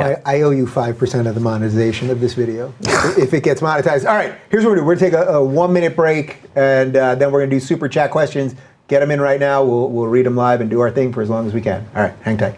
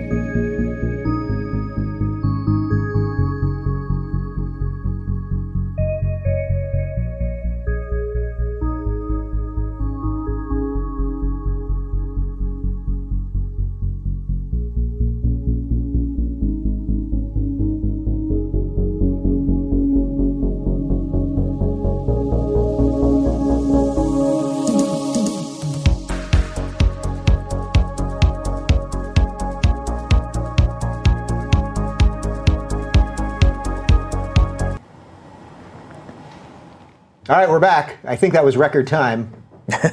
Yeah.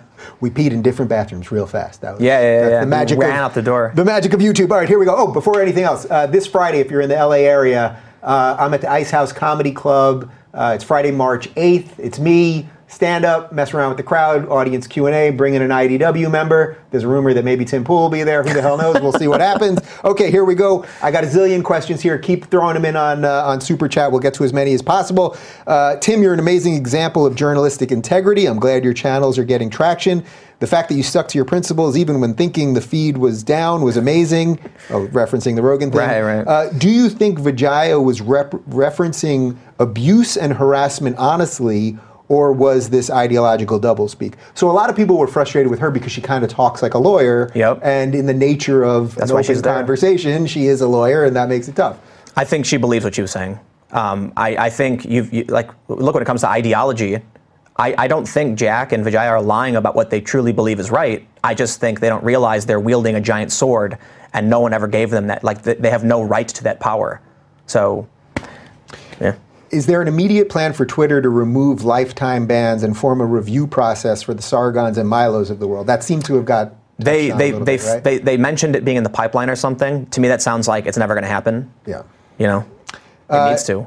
Tim, I know you are a rather unassuming guy. I'd like to say that you're a very good reporter and have unimpeachable integrity. Keep up the good work. That's not even a question. I'm just going to read nice things to you. Right. I am not perfect. I see all these things complimenting me, and I'm like, I was just saying what I felt. And I also feel like, people like to call me objective and all these things. Like, dude, I told Joe, listen, I'm a centrist partisan. Yeah. I clearly support certain values and integrities, integral principles. These are the things that led me to do journalism the way I do. I don't want to act like I'm better than anybody else. I don't know. Yeah. Okay. Do you think Twitter should or does hire people like yourself that keep an ear to the ground, or they can simply hire a team to intake media like yours? There were many cases where they pled ignorance to current events. So it's a lot, or to cultural events. It's a lot of that it's just, we don't know, we're pushing. I asked them, why don't you open an office in a conservative area? They said, well, our trust and safety team is global. I think ultimately what happens is they're trying to decide what is or isn't right, and they think they're smarter than 200 years of history and precedent set by our institutions and our founding fathers and our ancestors. They're not, but they believe they are. Yeah. It's a level of arrogance that is, in my opinion, it's normal human arrogance, and it takes a certain understanding of philosophy to say, I can never know what's right for hundreds of millions of people. I need to break up my power and disperse it. Jack seems to understand this concept when he talks about distributed networks and blockchain and stuff, and I wonder why then he won't say, the power, the triforce of Twitter needs to be fractured and sent out in different directions. That's what the power needs to be distributed. It's too much for one person. So you're saying that perhaps a distributed social network could be the solution to some of this, and if some people were working on something like that. Is that what? Oh, well, I'm just reading questions here and just adding thoughts that pop into my head. But I will add. Yeah. That's like, I think you're in a race right now with a ton of other people. Yeah. That's a beautiful thing. I love that race. Right. There was Diaspora. Yep. If you're familiar with Diaspora. I mean, people sent me links to all sorts of different and things. now we obviously Minds is trying to create. It's a really interesting model. It's got a central nucleus with semi-decentralized, which could work, and I've been using that for my group organizing. So we'll see. Yeah. Well, look, that's a beautiful thing. Let the competition go, and then maybe some of them will end up merging. Competition is great. That's what it's all about. Thanks for the stream, fellas. Okay. Hey, Ruben, do you think? Hey, Tim, do you think that Trump will ever do a live stream with a YouTuber? Also, Tim, thanks for your reporting. Much appreciated. I think eventually he will. I think he's still, I hope he will come in here and it will be bananas. And my God. If I ever thought I got hate, it'll raise it to a whole new level. But my feeling is that eventually he's using the mainstream media as their perfect rock and a hard place thing as long as he can. And eventually something will shift, the symmetry will shift, and he'll have to do something like that. The challenge for me is on Trump is I can criticize him all day, but the media literally does that nonstop 24/7. I feel like I'm not adding anything to the conversation to point out why I agree with why they criticize him. Yeah. I also think it's insane. Like, Trump derangement syndrome is a serious problem. You can clearly look at the things he's done that are working and not be a lunatic. And you can, it's whatever. I don't want to get on Trump. I will rant.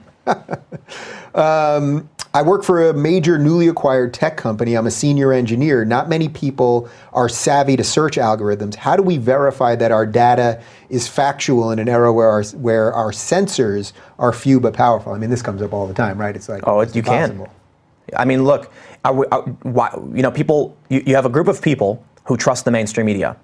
And Glenn Greenwald tweeted, I genuinely feel sorry for the MSN, he was referencing MSNBC viewers who for years have been told Trump is working for Putin and all stuff. And now that we're hearing the Mueller report's going to be anticlimactic and there's probably nothing in it, they're losing their minds. Like, oh no, our narrative, what do you do? Well, if you can't trust anybody. It's insane. I'm surprised. I don't know what to tell you, man. It worries me. I stay up at night sometimes. Someone gave us $4.99 in pounds on Super Chat, and they said, "Get Mr. Poole a drink on me, dude. Killed it on Rogan." What do you drink? Not alcohol. You don't drink any alcohol? Well, yesterday I had some beer after the Rogan thing, and I had deep fried Oreos with ice cream. So that was fun. I went out and I had a beer, and I didn't finish it. I drank about half of it. I used to drink too much when I was young. I just can't drink anymore. It just doesn't work for me. Well, this is a paleo house. There are no Oreos in here, but there is beer. No beer. Yeah, you think about it. Chicken. Think about it. Like okay. Satay peanut sauce or something. Tim, I don't agree with your politics, but I love how this discussion went on, or how your discussion went on Joe Rogan's podcast. Well done, sir. A lot of people, they're just saying nice things. Where are the people who hate me?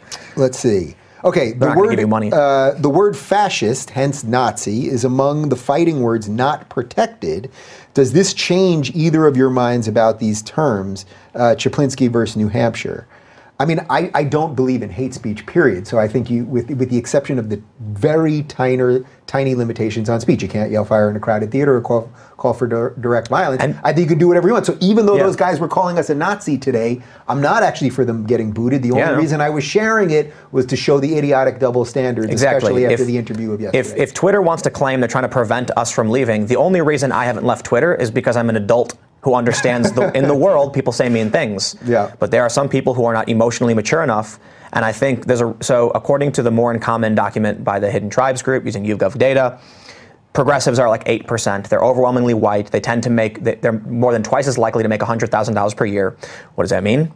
You've got a bunch of well-off, more likely to be well-off white people who haven't been in the real world, who have bulldozer parents who have cleared every obstacle out from in front of them, and when they go in the real world, they meet someone who says, I just plain don't like you, and they go,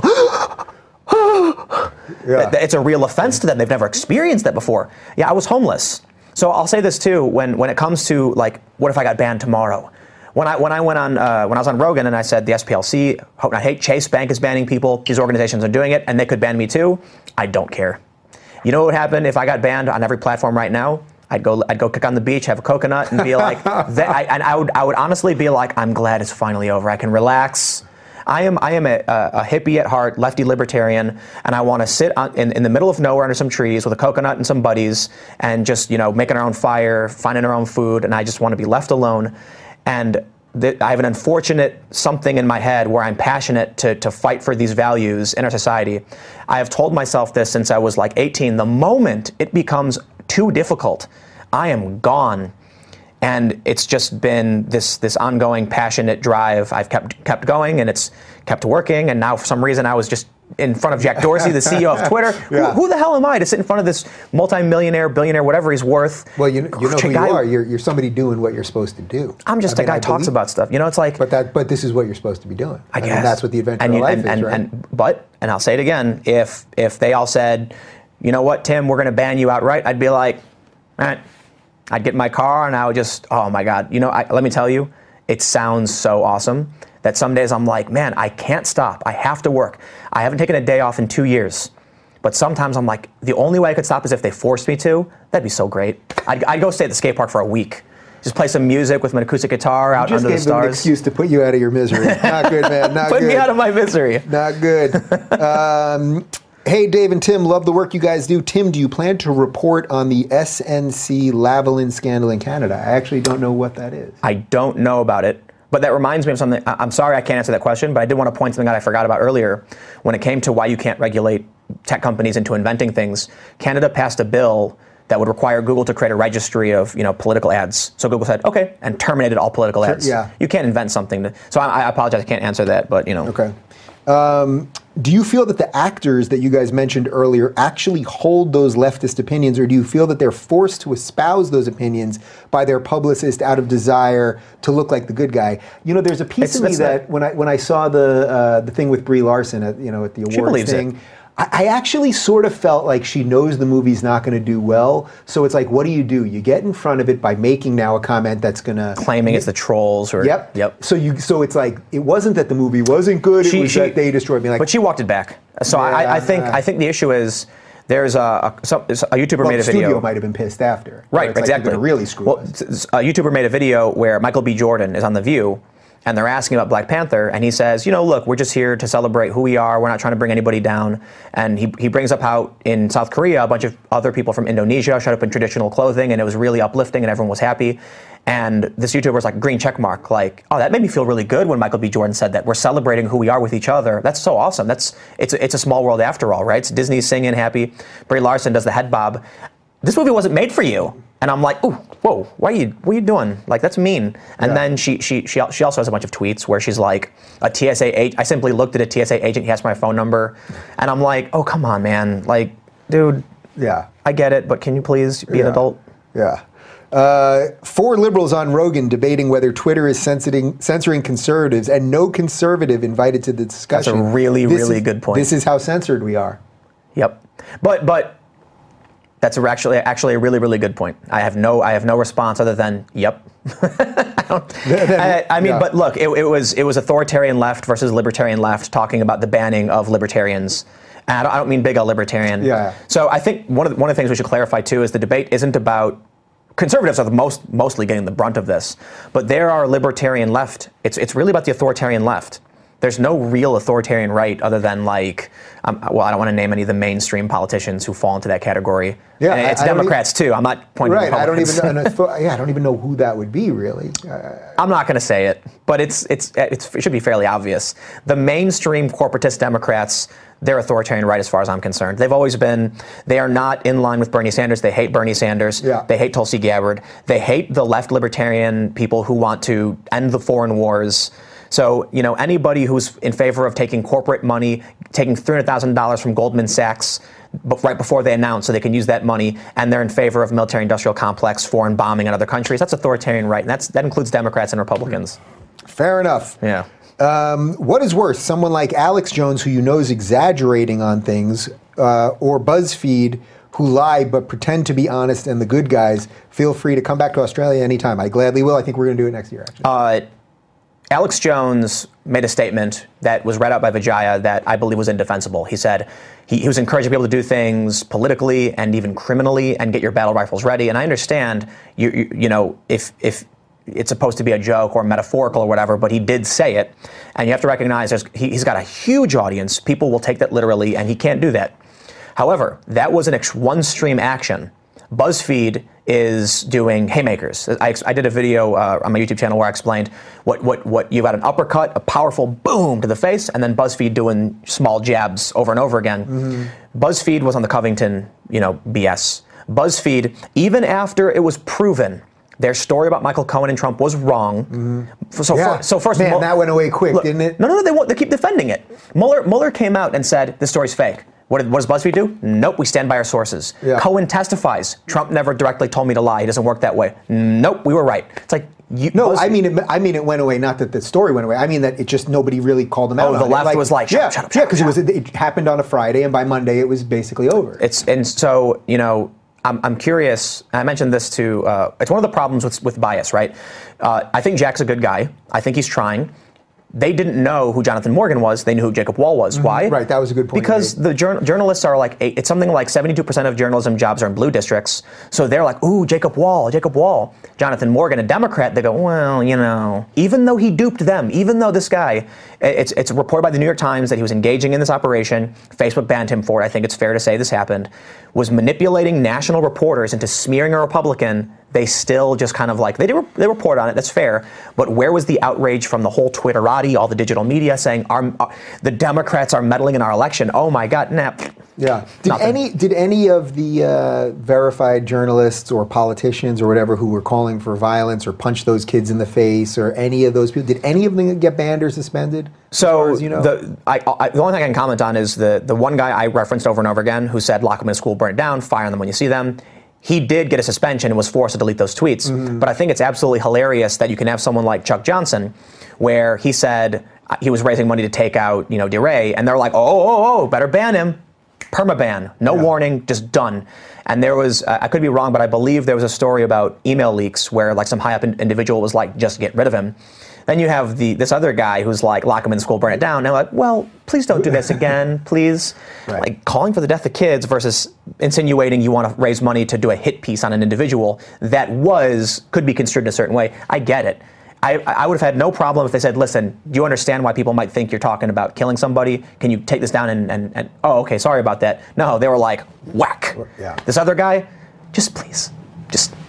We'll stop on the Oh, lordy. All right, guys, we're going to get to as many as possible. Just a reminder, I am at the Ice House in Pasadena, right here in LA, March 8th. It's this Friday. Maybe Tim will be there. Maybe an IDW. No, I promise you an IDW guy will be there. Maybe Tim will be there. I assume the link is right down below, so check that out, or it's daverubin.com/events. Okay, here we go. My birthday is the following day, too, so it's, yeah. Oh, well. Yeah. This changes everything. That's why I'm staying in LA for the week. I'm going to, I don't know. How old are you going to be? 33. 33rd birthday in LA. Yeah. This could 33. This could end you could end up with a coconut and just going off the grid. That's how it all ends. All right, here we go. Although Vijaya was forthcoming, did you detect any tactical dishonesty in how she spoke? Buzzwords, damage control, especially in comparison to Jack. So Absolutely. You kind of hit that like when I brought up Learn to Code, they prepared for it, and she said it was connected to harassment campaigns and and that's one, there was only a couple times I actually stopped her in anger. I apologized for it but I'm like, I have to. I want to give them time to answer because I didn't want to just start leveling all these things and throwing them. I wanted them to be able to explain themselves, be fair. But when she went back on, well, it was a harassment. No. The editor-in-chief of the Daily Caller was not harassing anybody. Right. He was tweeting a joke, and you locked him out of his account. There's no explanation for that. And following the episode with Joe, I got inundated with emails of people showing me that even when they were tweeting to their friends, someone responded to a conservative personality. They said, LOL, this is a really great thing, and maybe this could help someone learn to code. Yeah, suspended. Just joking at each other, basically. Because basically, I think what Twitter did was they were lobbied by activists who work for news organizations. They say it's not true, but the journalists were targeted in the first place by people saying learn to code. I can't imagine that wasn't the case. And they said, just ban everybody who just algorithm it, just.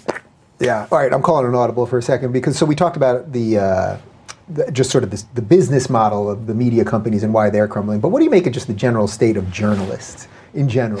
Like I mentioned some of the journalists I like, but there are so many, these people that work at these companies, that they could never have another job. Like they could never. They don't have a job in the first place. They don't really. Yeah. All right, I used to work for American. I worked for American Airlines region, also called American Eagle, lifting, I believe, around something like 50,000 pounds per day. I hurt my hand at one point doing this labor. I was making $10 an hour. And then when I, for the first time, walked into a newsroom, I went, how much are they getting paid per year? You're getting more than double what I got to write about Brad Pitt's junk? Yeah. And then they're saying they're not getting paid enough. And I'm like, wow. Vice notoriously underpaid people, but I never really thought of it much because I was like, you're upset that you're getting 30 grand a year? Like I was getting 13 to lift bags and be insulted and do backbreaking labor covered in sweat all day. This is paradise. And that's another reason why I'm like, you really have no leverage over me. These people, if they're threatening me with banning, I really don't care. You could take away my shoes, my pants, and I have seen the worst of the worst. I have been to the favelas of Brazil. I have been to the old communist block housing in Ukraine. I have seen how bad things can really be. And all I look at when I see the beauty and comfort of America is spoiled brats who are complaining about how bad they have it when they have it better than 99% of the world. It's mind-blowing to me. Freest country in the history of the world. Yeah. It ain't that bad. Tim, I'm so proud of you. You stood your ground and held their feet to the fire. Dave, love you too. Fight on. All right. That's okay. And then another one, I love you. Well, and here's another. We got 3 I love yous in a row. That was just I love you. Love you, Tim. Been amazing to see your rise. Please, both of you, keep defending free speech and expression. Okay. Thanks for doing this important job. Oh, this is an interesting one for you. Who would win in a tag team wrestling match? Ben Shapiro and Jordan Peterson versus Dave Rubin and Eric Weinstein. You and Eric. I'm not trying to be a dick, but Ben Shapiro is on the smaller. Yeah, but no, it's true. I mean, but Jordan's got long reach. He's got long reach, but then you're a little taller than average, so you could probably easily counter against Jordan if you put some, But Eric, he's got the curb weight. He could easily. He'd crush Ben. Yeah, he's got the weight class. He outclasses both. So I think you guys together, it's an unfair. The memes are already coming out. This is a good one. And I was going to ask you this, but I only saw about 80% of the whole thing yesterday because I didn't realize it was on until I was at the freaking bet store. Why didn't you ask about why Louis Farrakhan's account is allowed? Man, I'll be honest, there was a bunch of stuff that just I didn't get to. I had notes, and I was checking them too, and there was just, I felt like there was so much, and at a certain point too, they've addressed it, and I don't know, there were a couple people that afterwards I was like, God, that's a really good point. I'm not perfect. A lot of people thought that I wasn't the right person for the job.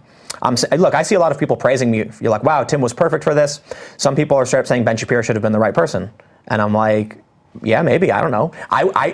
when Joe... You mean people that you were saying from the conservative side saying you weren't being hard enough? Yeah, I actually didn't see any of that. But there were comments from people, and even like, I'll say this too, it seems like Sam Harris's fans absolutely detest me. I don't, whatever. But there are conservative people who thought it would have been better if Ben Shapiro was there instead, because, maybe I don't know. I think Ben Shapiro is really good at what he does, and it's a good point that he's a conservative and I'm not. While I certainly have tracked a lot of this news, maybe that would have made more sense. All I can say is I got asked to do it, and my response to Joe was, Joe, I'm a little bird up in a tree that just got his down feathers, and you're kicking me out of the nest right now by asking me to do this. I'll do it. And he was like, yeah, come on, man. He's like, you're a smart guy. And I'm like, let's go, So it's a beautiful thing, just doing what you're supposed to be doing. I guess, yeah. Love both y'all. I'm a conservative, and I have many strong political differences with you guys, but I appreciate both of you for your dedication in seeking the truth rather than promoting politically convenient narratives. Right on. Thank you. Maybe the conspiracy is some organization created the regressive left to unify like your moderate liberal and conservatives into allying. Dude, why do I keep getting invited to conservative things where I go up there, I tell them all these things that I disagree with them, and they keep inviting me back? It's very bizarre. Yeah, I know. Yet, I mean, really, if me and you said, let's try it right now. If a progressive organization, not to mock us or to whatever, would invite us to a university or something, would you do it? Absolutely, of course. All right, so let's see. Maybe somebody will invite us, but probably not. Has anyone looked into the contractors Twitter uses to moderate tweets Jack mentioned? Also, do other social media companies use the same ones? Could that be part of the bias? There was an interesting moment where he said the thing about they're looking into allowing the user to have control of whether the responses could be seen. Yeah, and I thought that was interesting because what I notice is now that I'm high profile, every time I tweet, I could tweet a picture of my dog and I get 1 million people in there telling me I'm a Nazi and the rest of it. And they know that the worse that they are to me, the more likes it gets. So the idea of shutting down replies, I think, is interesting. But then he sort of walked it back because then he said, no, we would let the users have to click an extra click, right? Well, so basically they're trialing a system where when you tweet and someone responds, you can mute them. So no one can see it unless you go to the bottom and open up the muted post or whatever. Right. So I guess there's something valuable there. Well, you can sort of push it down then, I guess. Twitter, the problem with Twitter is how do you get rewarded on Twitter? Anger. Yeah. Insults. So I know some people they used to be regular journalists. There's a guy I used to work with when I would do some guest hosting for a certain network, and he was a normal dude. We got along. We have basically the same politics. And then he realized he could gain followers by replying to Donald Trump. And what did he do? Now it's like I look at his Twitter and I'm like, what the hell is wrong with you? For sure they say the same thing to me, but admittedly, I think it's funny when they, to move on to another point, when they're like, Tim, you changed. They claim I'm being red-pilled. And then I made a video where I was like, here's an article from 2012 where I was calling out black bloc anarchists for getting violent and they physically attacked me. You want to tell me my opinions have changed? I'm sure many of them have, absolutely. You can look at my videos. But you can also go to 2012 and see I have always been at odds with these people. They hate my guts. They physically attacked me numerous times during Occupy because I believe in being... I'll tell you exactly what happened. I filmed some people draining the out of a tire. Wasn't intentional. I didn't seek them out. I just saw them and I filmed it. They came to me later and said, if you don't produce propaganda for us, we will stop you. They wanted me specifically to film the things they would point to, like only film the police, don't film us, let us do our thing. And I said, no, I'm going to let people know exactly what's happening. So they did. I was attacked several times. And it's like, to think that there are people who are like, I don't understand why Tim is calling out Antifa. Oh no, it's like, have you ever watched anything I've ever done? Like there's an article about me in like some magazine where there's a picture of me being held back by cops while I was fighting a guy in Black Bloc in 2011. Like, come on, man. Well, also the idea that even putting all of that aside, the idea that you're not allowed to evolve or change your opinions. Oh, exactly. Is so sad and pathetic. And like there was recently a video where it was like Dave Rubin's opinion changing over time, and people are gasping, and I'm like, so you took old videos of Rubin, and then you realized that as he got older, he read things and changed his opinion? That doesn't... How is that relevant? And literally every week for the last 5 years, as I've changed on things, I've talked about it openly. But you know what really bothers me about... I think, look, I'll be honest, I think there's absolute criticism that you can be criticized for. I think you're... I'm not Jesus. Right, exactly. Criticize the hell out of me. I remember watching one of your videos, you had someone who was like very much like on the left and social justice, and I was watching it, and then like shortly after, I saw someone say that they posted a link to like an older interview you did with like Jordan Peterson. And they said all Rubin ever does is talk to conservatives, and I was like, you know what it is? They do the same thing to me. They only share these videos, and they assume you're not talking to people. Yeah. And I'm like, go to his channel and just click videos. I went there, I'm like, who's this? I'm like, oh, that person's like kind of on the left. Someone broke it down once on Facebook. They took literally every interview I've ever done, and it actually leaned mostly left. It's like a split between like slightly left and a little bit libertarian. And it's like, they do the same thing to me where they'll take select videos and then be like, look at this video Tim did, and I'm like, did you watch it? Yeah. So actually a really good example is back when Comey was... watch it. You don't want them to watch it. Well, so there's a really good point. When Comey was testifying a couple years ago, I made the video titled, Did James Comey lie under oath? ? Because conservatives were saying he did, liberals were saying of course not, and my liberal friends were outraged that I would dare make a video accusing him of lying. I didn't. In fact, the video concludes he likely didn't, and here's why. The reason I posed it as a question was so that I was neutral to both factions. Mm-hmm. I'm not going to tell you what he did or didn't do. I'm going to ask the question. If you're interested, I can then walk you to why I believe a certain thing. They were upset that I didn't make a video outright defending them, even though I did. Yeah. They wanted the title to definitively say conservatives are stupid, James Comey is not a liar, and I'm like, it was a really neutral title, but they got angry about it.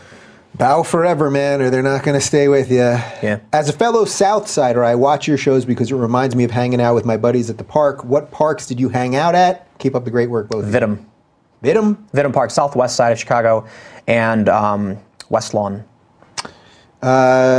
Tim, I'm so proud of you. You stood your ground and held their feet to the fire. Dave, love you too. Fight on, okay? We got another just generic I love you. Thank you. Everybody Dave, thanks for doing this important job. Thank you. We already did the wrestling one. Thank you. Let me scroll the other way.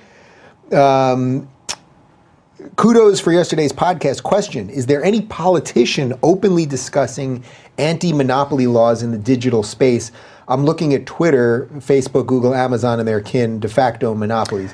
Well, I guess, I'm not sure. I think when Trump is kind of talking about it, right? But I feel like Trump gets his opinions from Fox News. Like he literally will tag Tucker Carlson and Hannity after he hears them.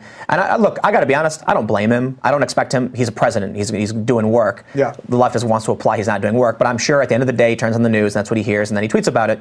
So he's a few steps behind the rest of us. So I think he is concerned. He mentioned the executive order on free speech in campuses. I've seen. I think Jonathan Haidt was critical of it, but Brett Weinstein was positive. Yeah, so there's some debate here.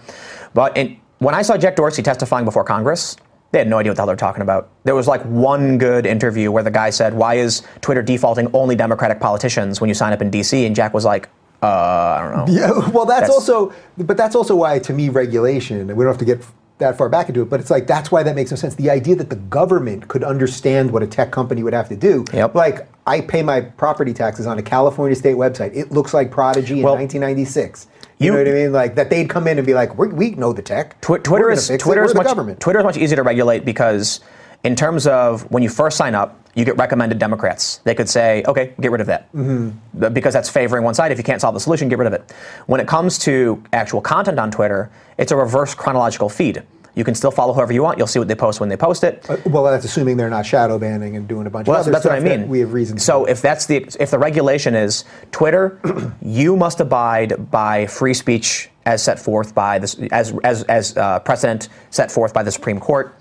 Therefore, if something is illegal, law enforcement will take care of it. It'll be taken down with a lawful order or whatever. That could work because Twitter doesn't have any more. That's not super complicated. They are trying to do algorithmic feeds, which I think is a bad idea. Terrible idea. Yeah, no. Yeah, geez. All right.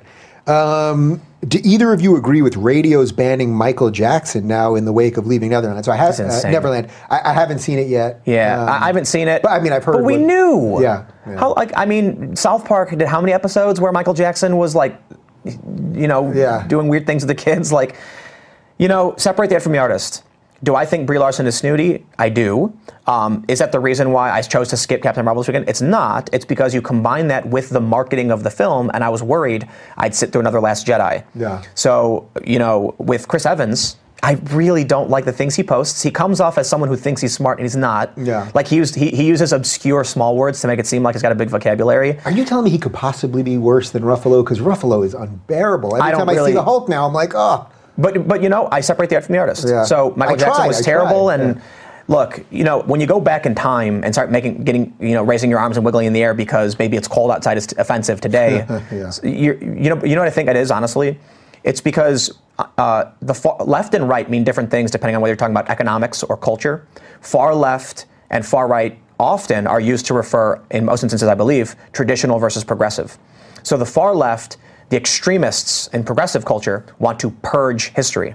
It's what I believe it is in China. What is it? I don't remember what it was. The Culture Revolution, I think, where they're like, let's get rid of the old and build the new.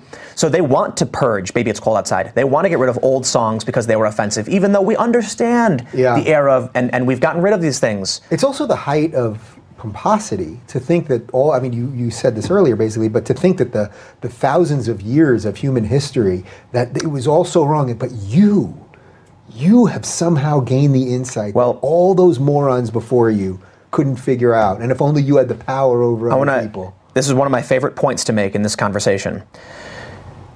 So in English common law, we have the presumption of innocence, and that's actually in the Bible. So when you look at where our society is today, one of the most important tenets of a free society, liberal democracy in our English common law, the idea that we would say it is better that 10 guilty persons escape than one innocent suffer, is not an original idea from Blackstone. It's Blackstone's formulation. It's actually biblical in the story of Sodom and Gomorrah, and I believe his name was Lot. So there's a lot of people I know on the left who are like, the Bible is hokey BS. It's like, I agree a lot of it is, but also don't forget, a lot of our institutions today started there and brought us to a certain point. The story was simple. God was going to destroy Sodom and Gomorrah, and he said, for the sake of 50 righteous people, I will not destroy it. And then he asked, what about 30? What about 20? And God said, even for one righteous person, I will not destroy the city. And that taught us a long time ago that Bible, the Old Testament, is full of crazy things we do not want to employ today, and modern religions don't. Like modern Judaism and Christianity do not adhere to like stoning people, but we do still maintain the presumption of innocence and the protecting the righteous, even if it means all the bad people get to go free. So the point I want to make is, we built our society. We haven't just destroyed everything in our wake. We're not burning the bridge behind us. We're getting rid of the bad things and keeping the good things. And there are people that are so extreme to the left, they want to destroy everything. Baby It's Cold Outside is a classic song.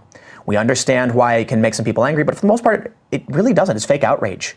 Yeah. And they want to get rid of it. It's like, we can keep these things, and the other important issue is too, when it comes to the statue debate of Confederate statues, I should take a rather centrist approach. Why don't we put it in a museum and then put a placard there explaining what history was and why we changed it? Because then you maintain your history. The statue's in a museum where people can still learn about their history, and then people can say, we've changed as a society, but we always need to remember our past. I think that's a very fair position. I would be for, you could even leave them there in some cases and still put the statue, but at least, put up a placard explaining. Something like that. There's Looney Tunes, I think it was, maybe it was Disney. A cartoon was up on YouTube of historical cartoons that were like blackface and really offensive. And there's a disclaimer saying, please remember this was from a different time, and we understand why these things are offensive and wrong. And to pretend like this didn't exist would be to pretend our racist history also didn't exist, and we don't want to do that. I agree. Yeah, I absolutely agree. Well, also it's that they'll come for everything. The creators of Family Guy now are saying they're not going to make gay jokes anymore. So you're not going to make gay jokes. Well, you're still going to make black jokes, or you can still make Jew jokes. And what can we do? They're not doing Apu and who decided anymore, that? Right? In the Simpsons. Well, no, they are. I think. Did they flip on that? I think it was fake news. Actually, it was fake news that they're getting rid of Apu, and the producers were like, no, we're not. What are you talking about? Dear God, I hope you're right. But here's the thing. When the story broke they were going to get rid of Apu, there was actually a backlash among the regressive left. I don't want to say the regressive left, but social justice activists saying, you're getting rid of a strong migrant business owner. Like, Apu wasn't a negative stereotype. Yeah. He was a successful business owner. He taught them about immigration. He was Homer's friend. Yep. He's actually the hardest working guy in the whole freaking town. There's an episode about a proposition to send him home, and he became a citizen. Who needs the quickie? A lot of people, exactly. Yeah. A lot of people were like, here you have one of the most positive depictions of an Indian American migrant who successfully runs a business, and because some people are upset by it, they're going to get rid of it when some people actually appreciate it.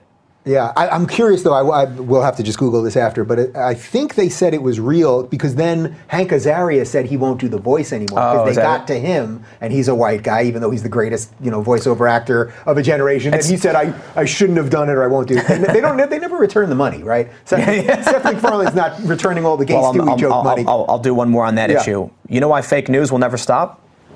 Money. You publish a fake news story, you make all the money. You issue a retraction 2 days later, you keep all the money. Yeah. All right. Okay, we'll do two more. Tim made a point about how people are scared about appearing racist and jumping ship to other platforms. This may be a double-edged sword that breeds SJW thinking for the people who stay on Twitter, overcompensating for their anti-racism, resulting in shoe color equals racist. That's actually pretty interesting. So the idea is that you don't want to leave to go to, say, Gab or something like that, because then people will say you're racist. Yeah. So then you stay on Twitter, and then over time, I suppose you sort of get dumbed down into just, now you still want clicks, so then you just do what you got to do to get clicks. I don't know. Something like that. I don't know. What I do know, if I'm understanding the question properly. What I do know is that Gab is growing. Dissenter is, I got to say, Dissenter is brilliant. You know what Dissenter is? Well, I know it just came out through the Gab people. It's a browser extension that creates a comment section for any website. And when I heard they were doing that, I went, whoa, that was really, really smart. It's so simple. Mm-hmm. Now, there is an issue in that the value of Twitter for me is the news feed. Yeah. I don't care about the stupid opinions of the crazy people. But seeing the breaking news is really important for me. It's one of my sources. So Gab doesn't work for that. Gab is good for the people who use Gab. And I also want to stress, too, I don't care for the fake news. The best I could understand is that when I did my research, a study was done, found Gab's hate speech is about 5% of all posts. Twitter's is 2.4, somewhere in those numbers. Gab is not that much worse. And my understanding is it's predominantly like Trump supporters. They got bad actors, for sure. Yeah. Twitter has substantially more bad actors. Well, wasn't there that weird thing when the guy shot up the temple in, was that not Philadelphia? Sorry, the Twitter user. Yeah, I'm blanking. The Twitter user who did it. Right, he was a Twitter user, but all stories were about his Gab account. Because he was also a Gab user.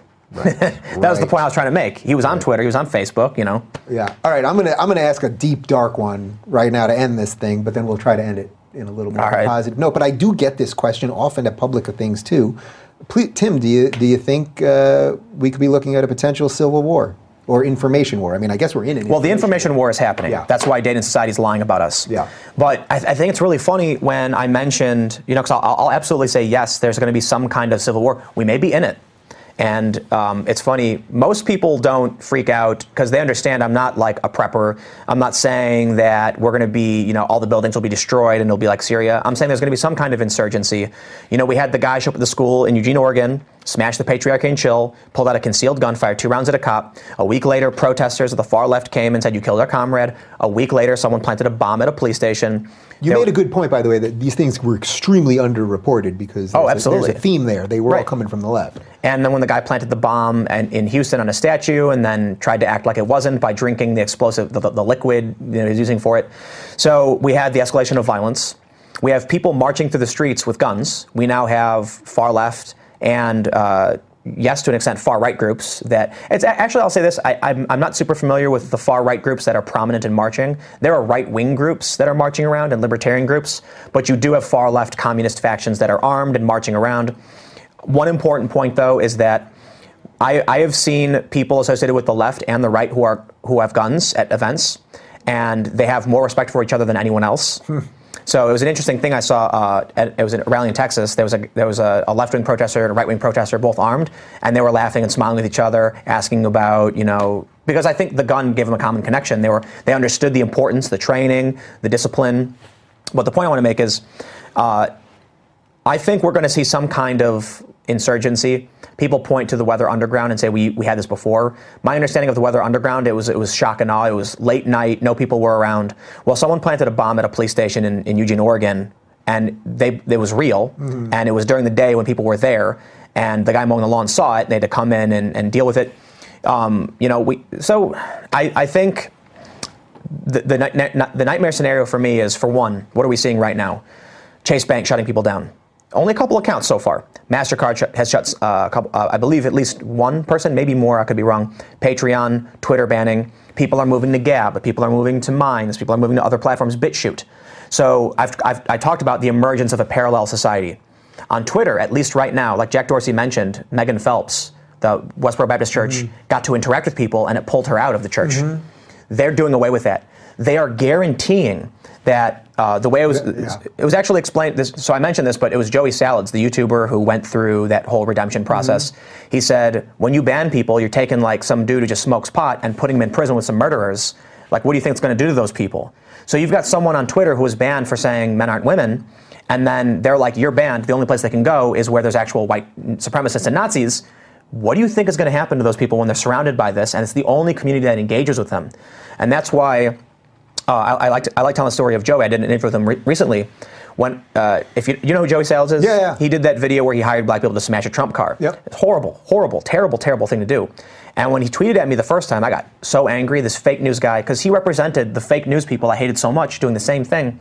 And then I realized this guy's trying not to be that guy anymore. If I don't let him, he's going to go back to being the bad guy. If you don't give him a chance, and he got a chance, and the important thing here is he went from making these extremist, rage bait, fake news, racist videos to like one of his latest videos was him wearing a wig and using a bait purse that sprayed someone with milk. Like the most hokey PG-13 silly prank. And I'm like, there you go. The videos he's making now are so mainstream and normal and hokey. He realized what he was doing was wrong. What he said to me was he didn't realize how far he had gone. He kept doing it and doing it and doing it. It was getting worse, and he didn't realize how bad it was getting. And then, it's only because he was able to come clean and people let him, he didn't get banned from YouTube, that now he's just probably a normal conservative. He makes silly videos. Where would he be if he was banned? He'd be hanging out on the dark corners of the web with the people who liked him, being fed constant negative and racist opinions, and you are the summation of the people who surround you.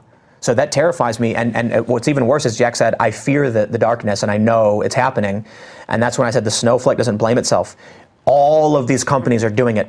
They are creating. So the reason I bring this up right now is it may be early, it may never happen, but we are looking at the beginning with banks banning people, with Patreon, with social networks, parallel networks emerging.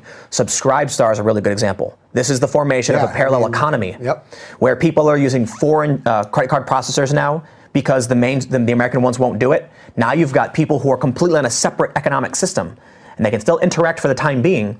But what happens when your credit card doesn't work anymore and you can't go to any regular store?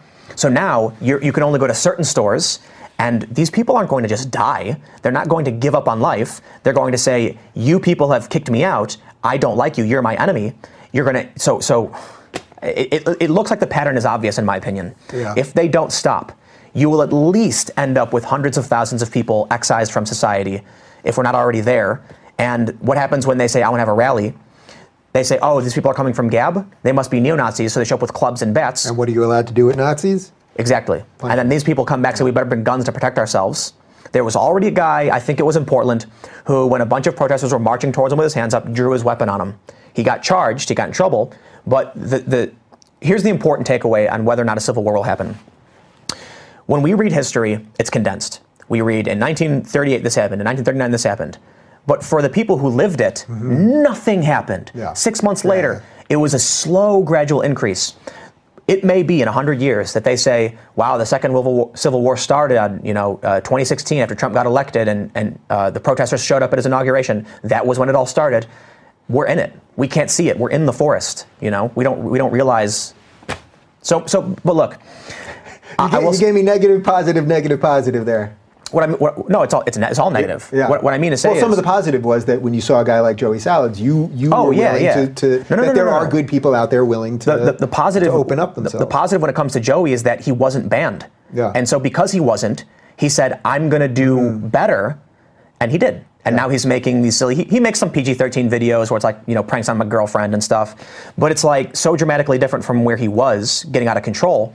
And it's only because he wasn't banned he was able to become pulled back into the mainstream. But if they just said get rid of him, you think he's going to want to be homeless and starving? He's going to try and figure out how to make money. He's going to go on cryptocurrency. He's going to go hang out with people who are willing to support him. And he was doing some stupid racist stuff. So who do you think is going to support him? We can't have that. We need to welcome people back into society and give them a chance to be part of the mainstream and the norm. I think we are seeing the gradual like it's likely, in my opinion. I think we don't realize we're in it. We don't realize we're in a forest. We just see trees around us. You know what I mean? It would be a damn shame, because we will look back, and for all the people that think it's so bad and we all hate each other and everything, these are the good old days. If that happens, and I will do everything I can to make sure that one criticism that I hear a lot from people is that when I first went on Rogan the first time and said that what's going on with Twitter is maybe one of the biggest problems we're facing today, I saw comments from people who hate me who are like, that's the stupidest thing. Tim Pool's a moron. He thinks Twitter's that important. Kevin Hart lost hosting the Oscars because he tweeted something. Mm-hmm. The Oscars are a major cultural event that was impacted because of one joke he made on a platform. So I think to myself, maybe it is exaggerated. And then I think to myself, you know what it actually is? I'll give you another quick anecdote. I was driving down Roosevelt Avenue in Chicago, going to the suburbs, and I looked in my mirror and I saw a squad car, and I said, ooh, I should get off the road right now. He might pull me over. Oh, I'm being paranoid. He then gets into the left turn lane, puts his left signal on.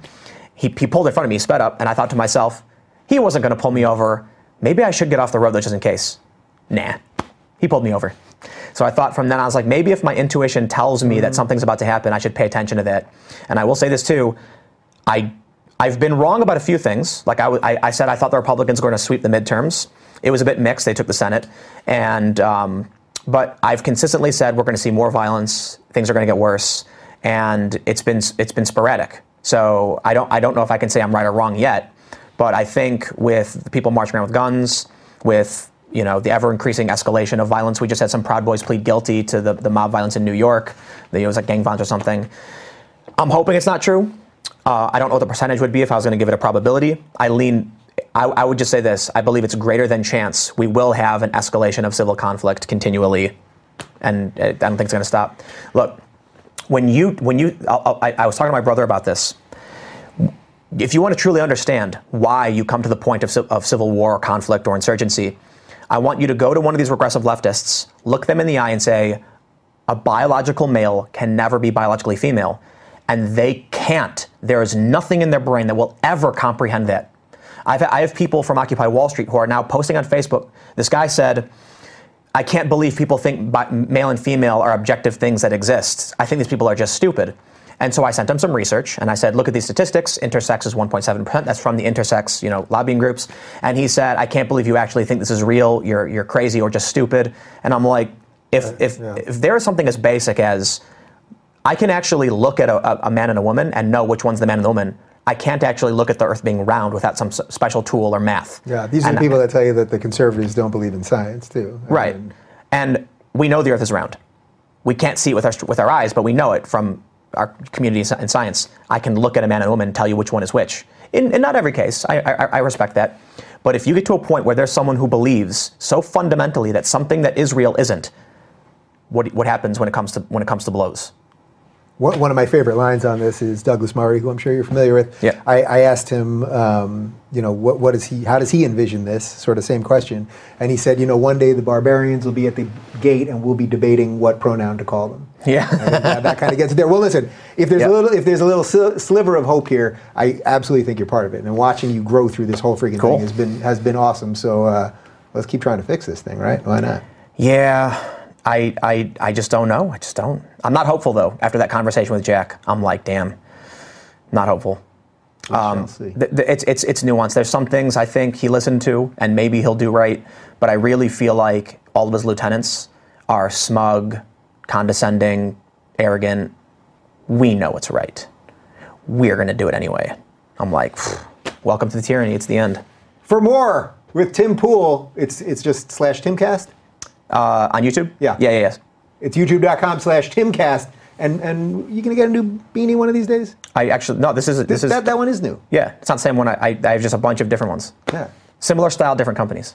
It depends on the color of shirts I'm wearing, Catch all the beanies and all the truth at youtube.com/Timcast. All right, thanks, guys.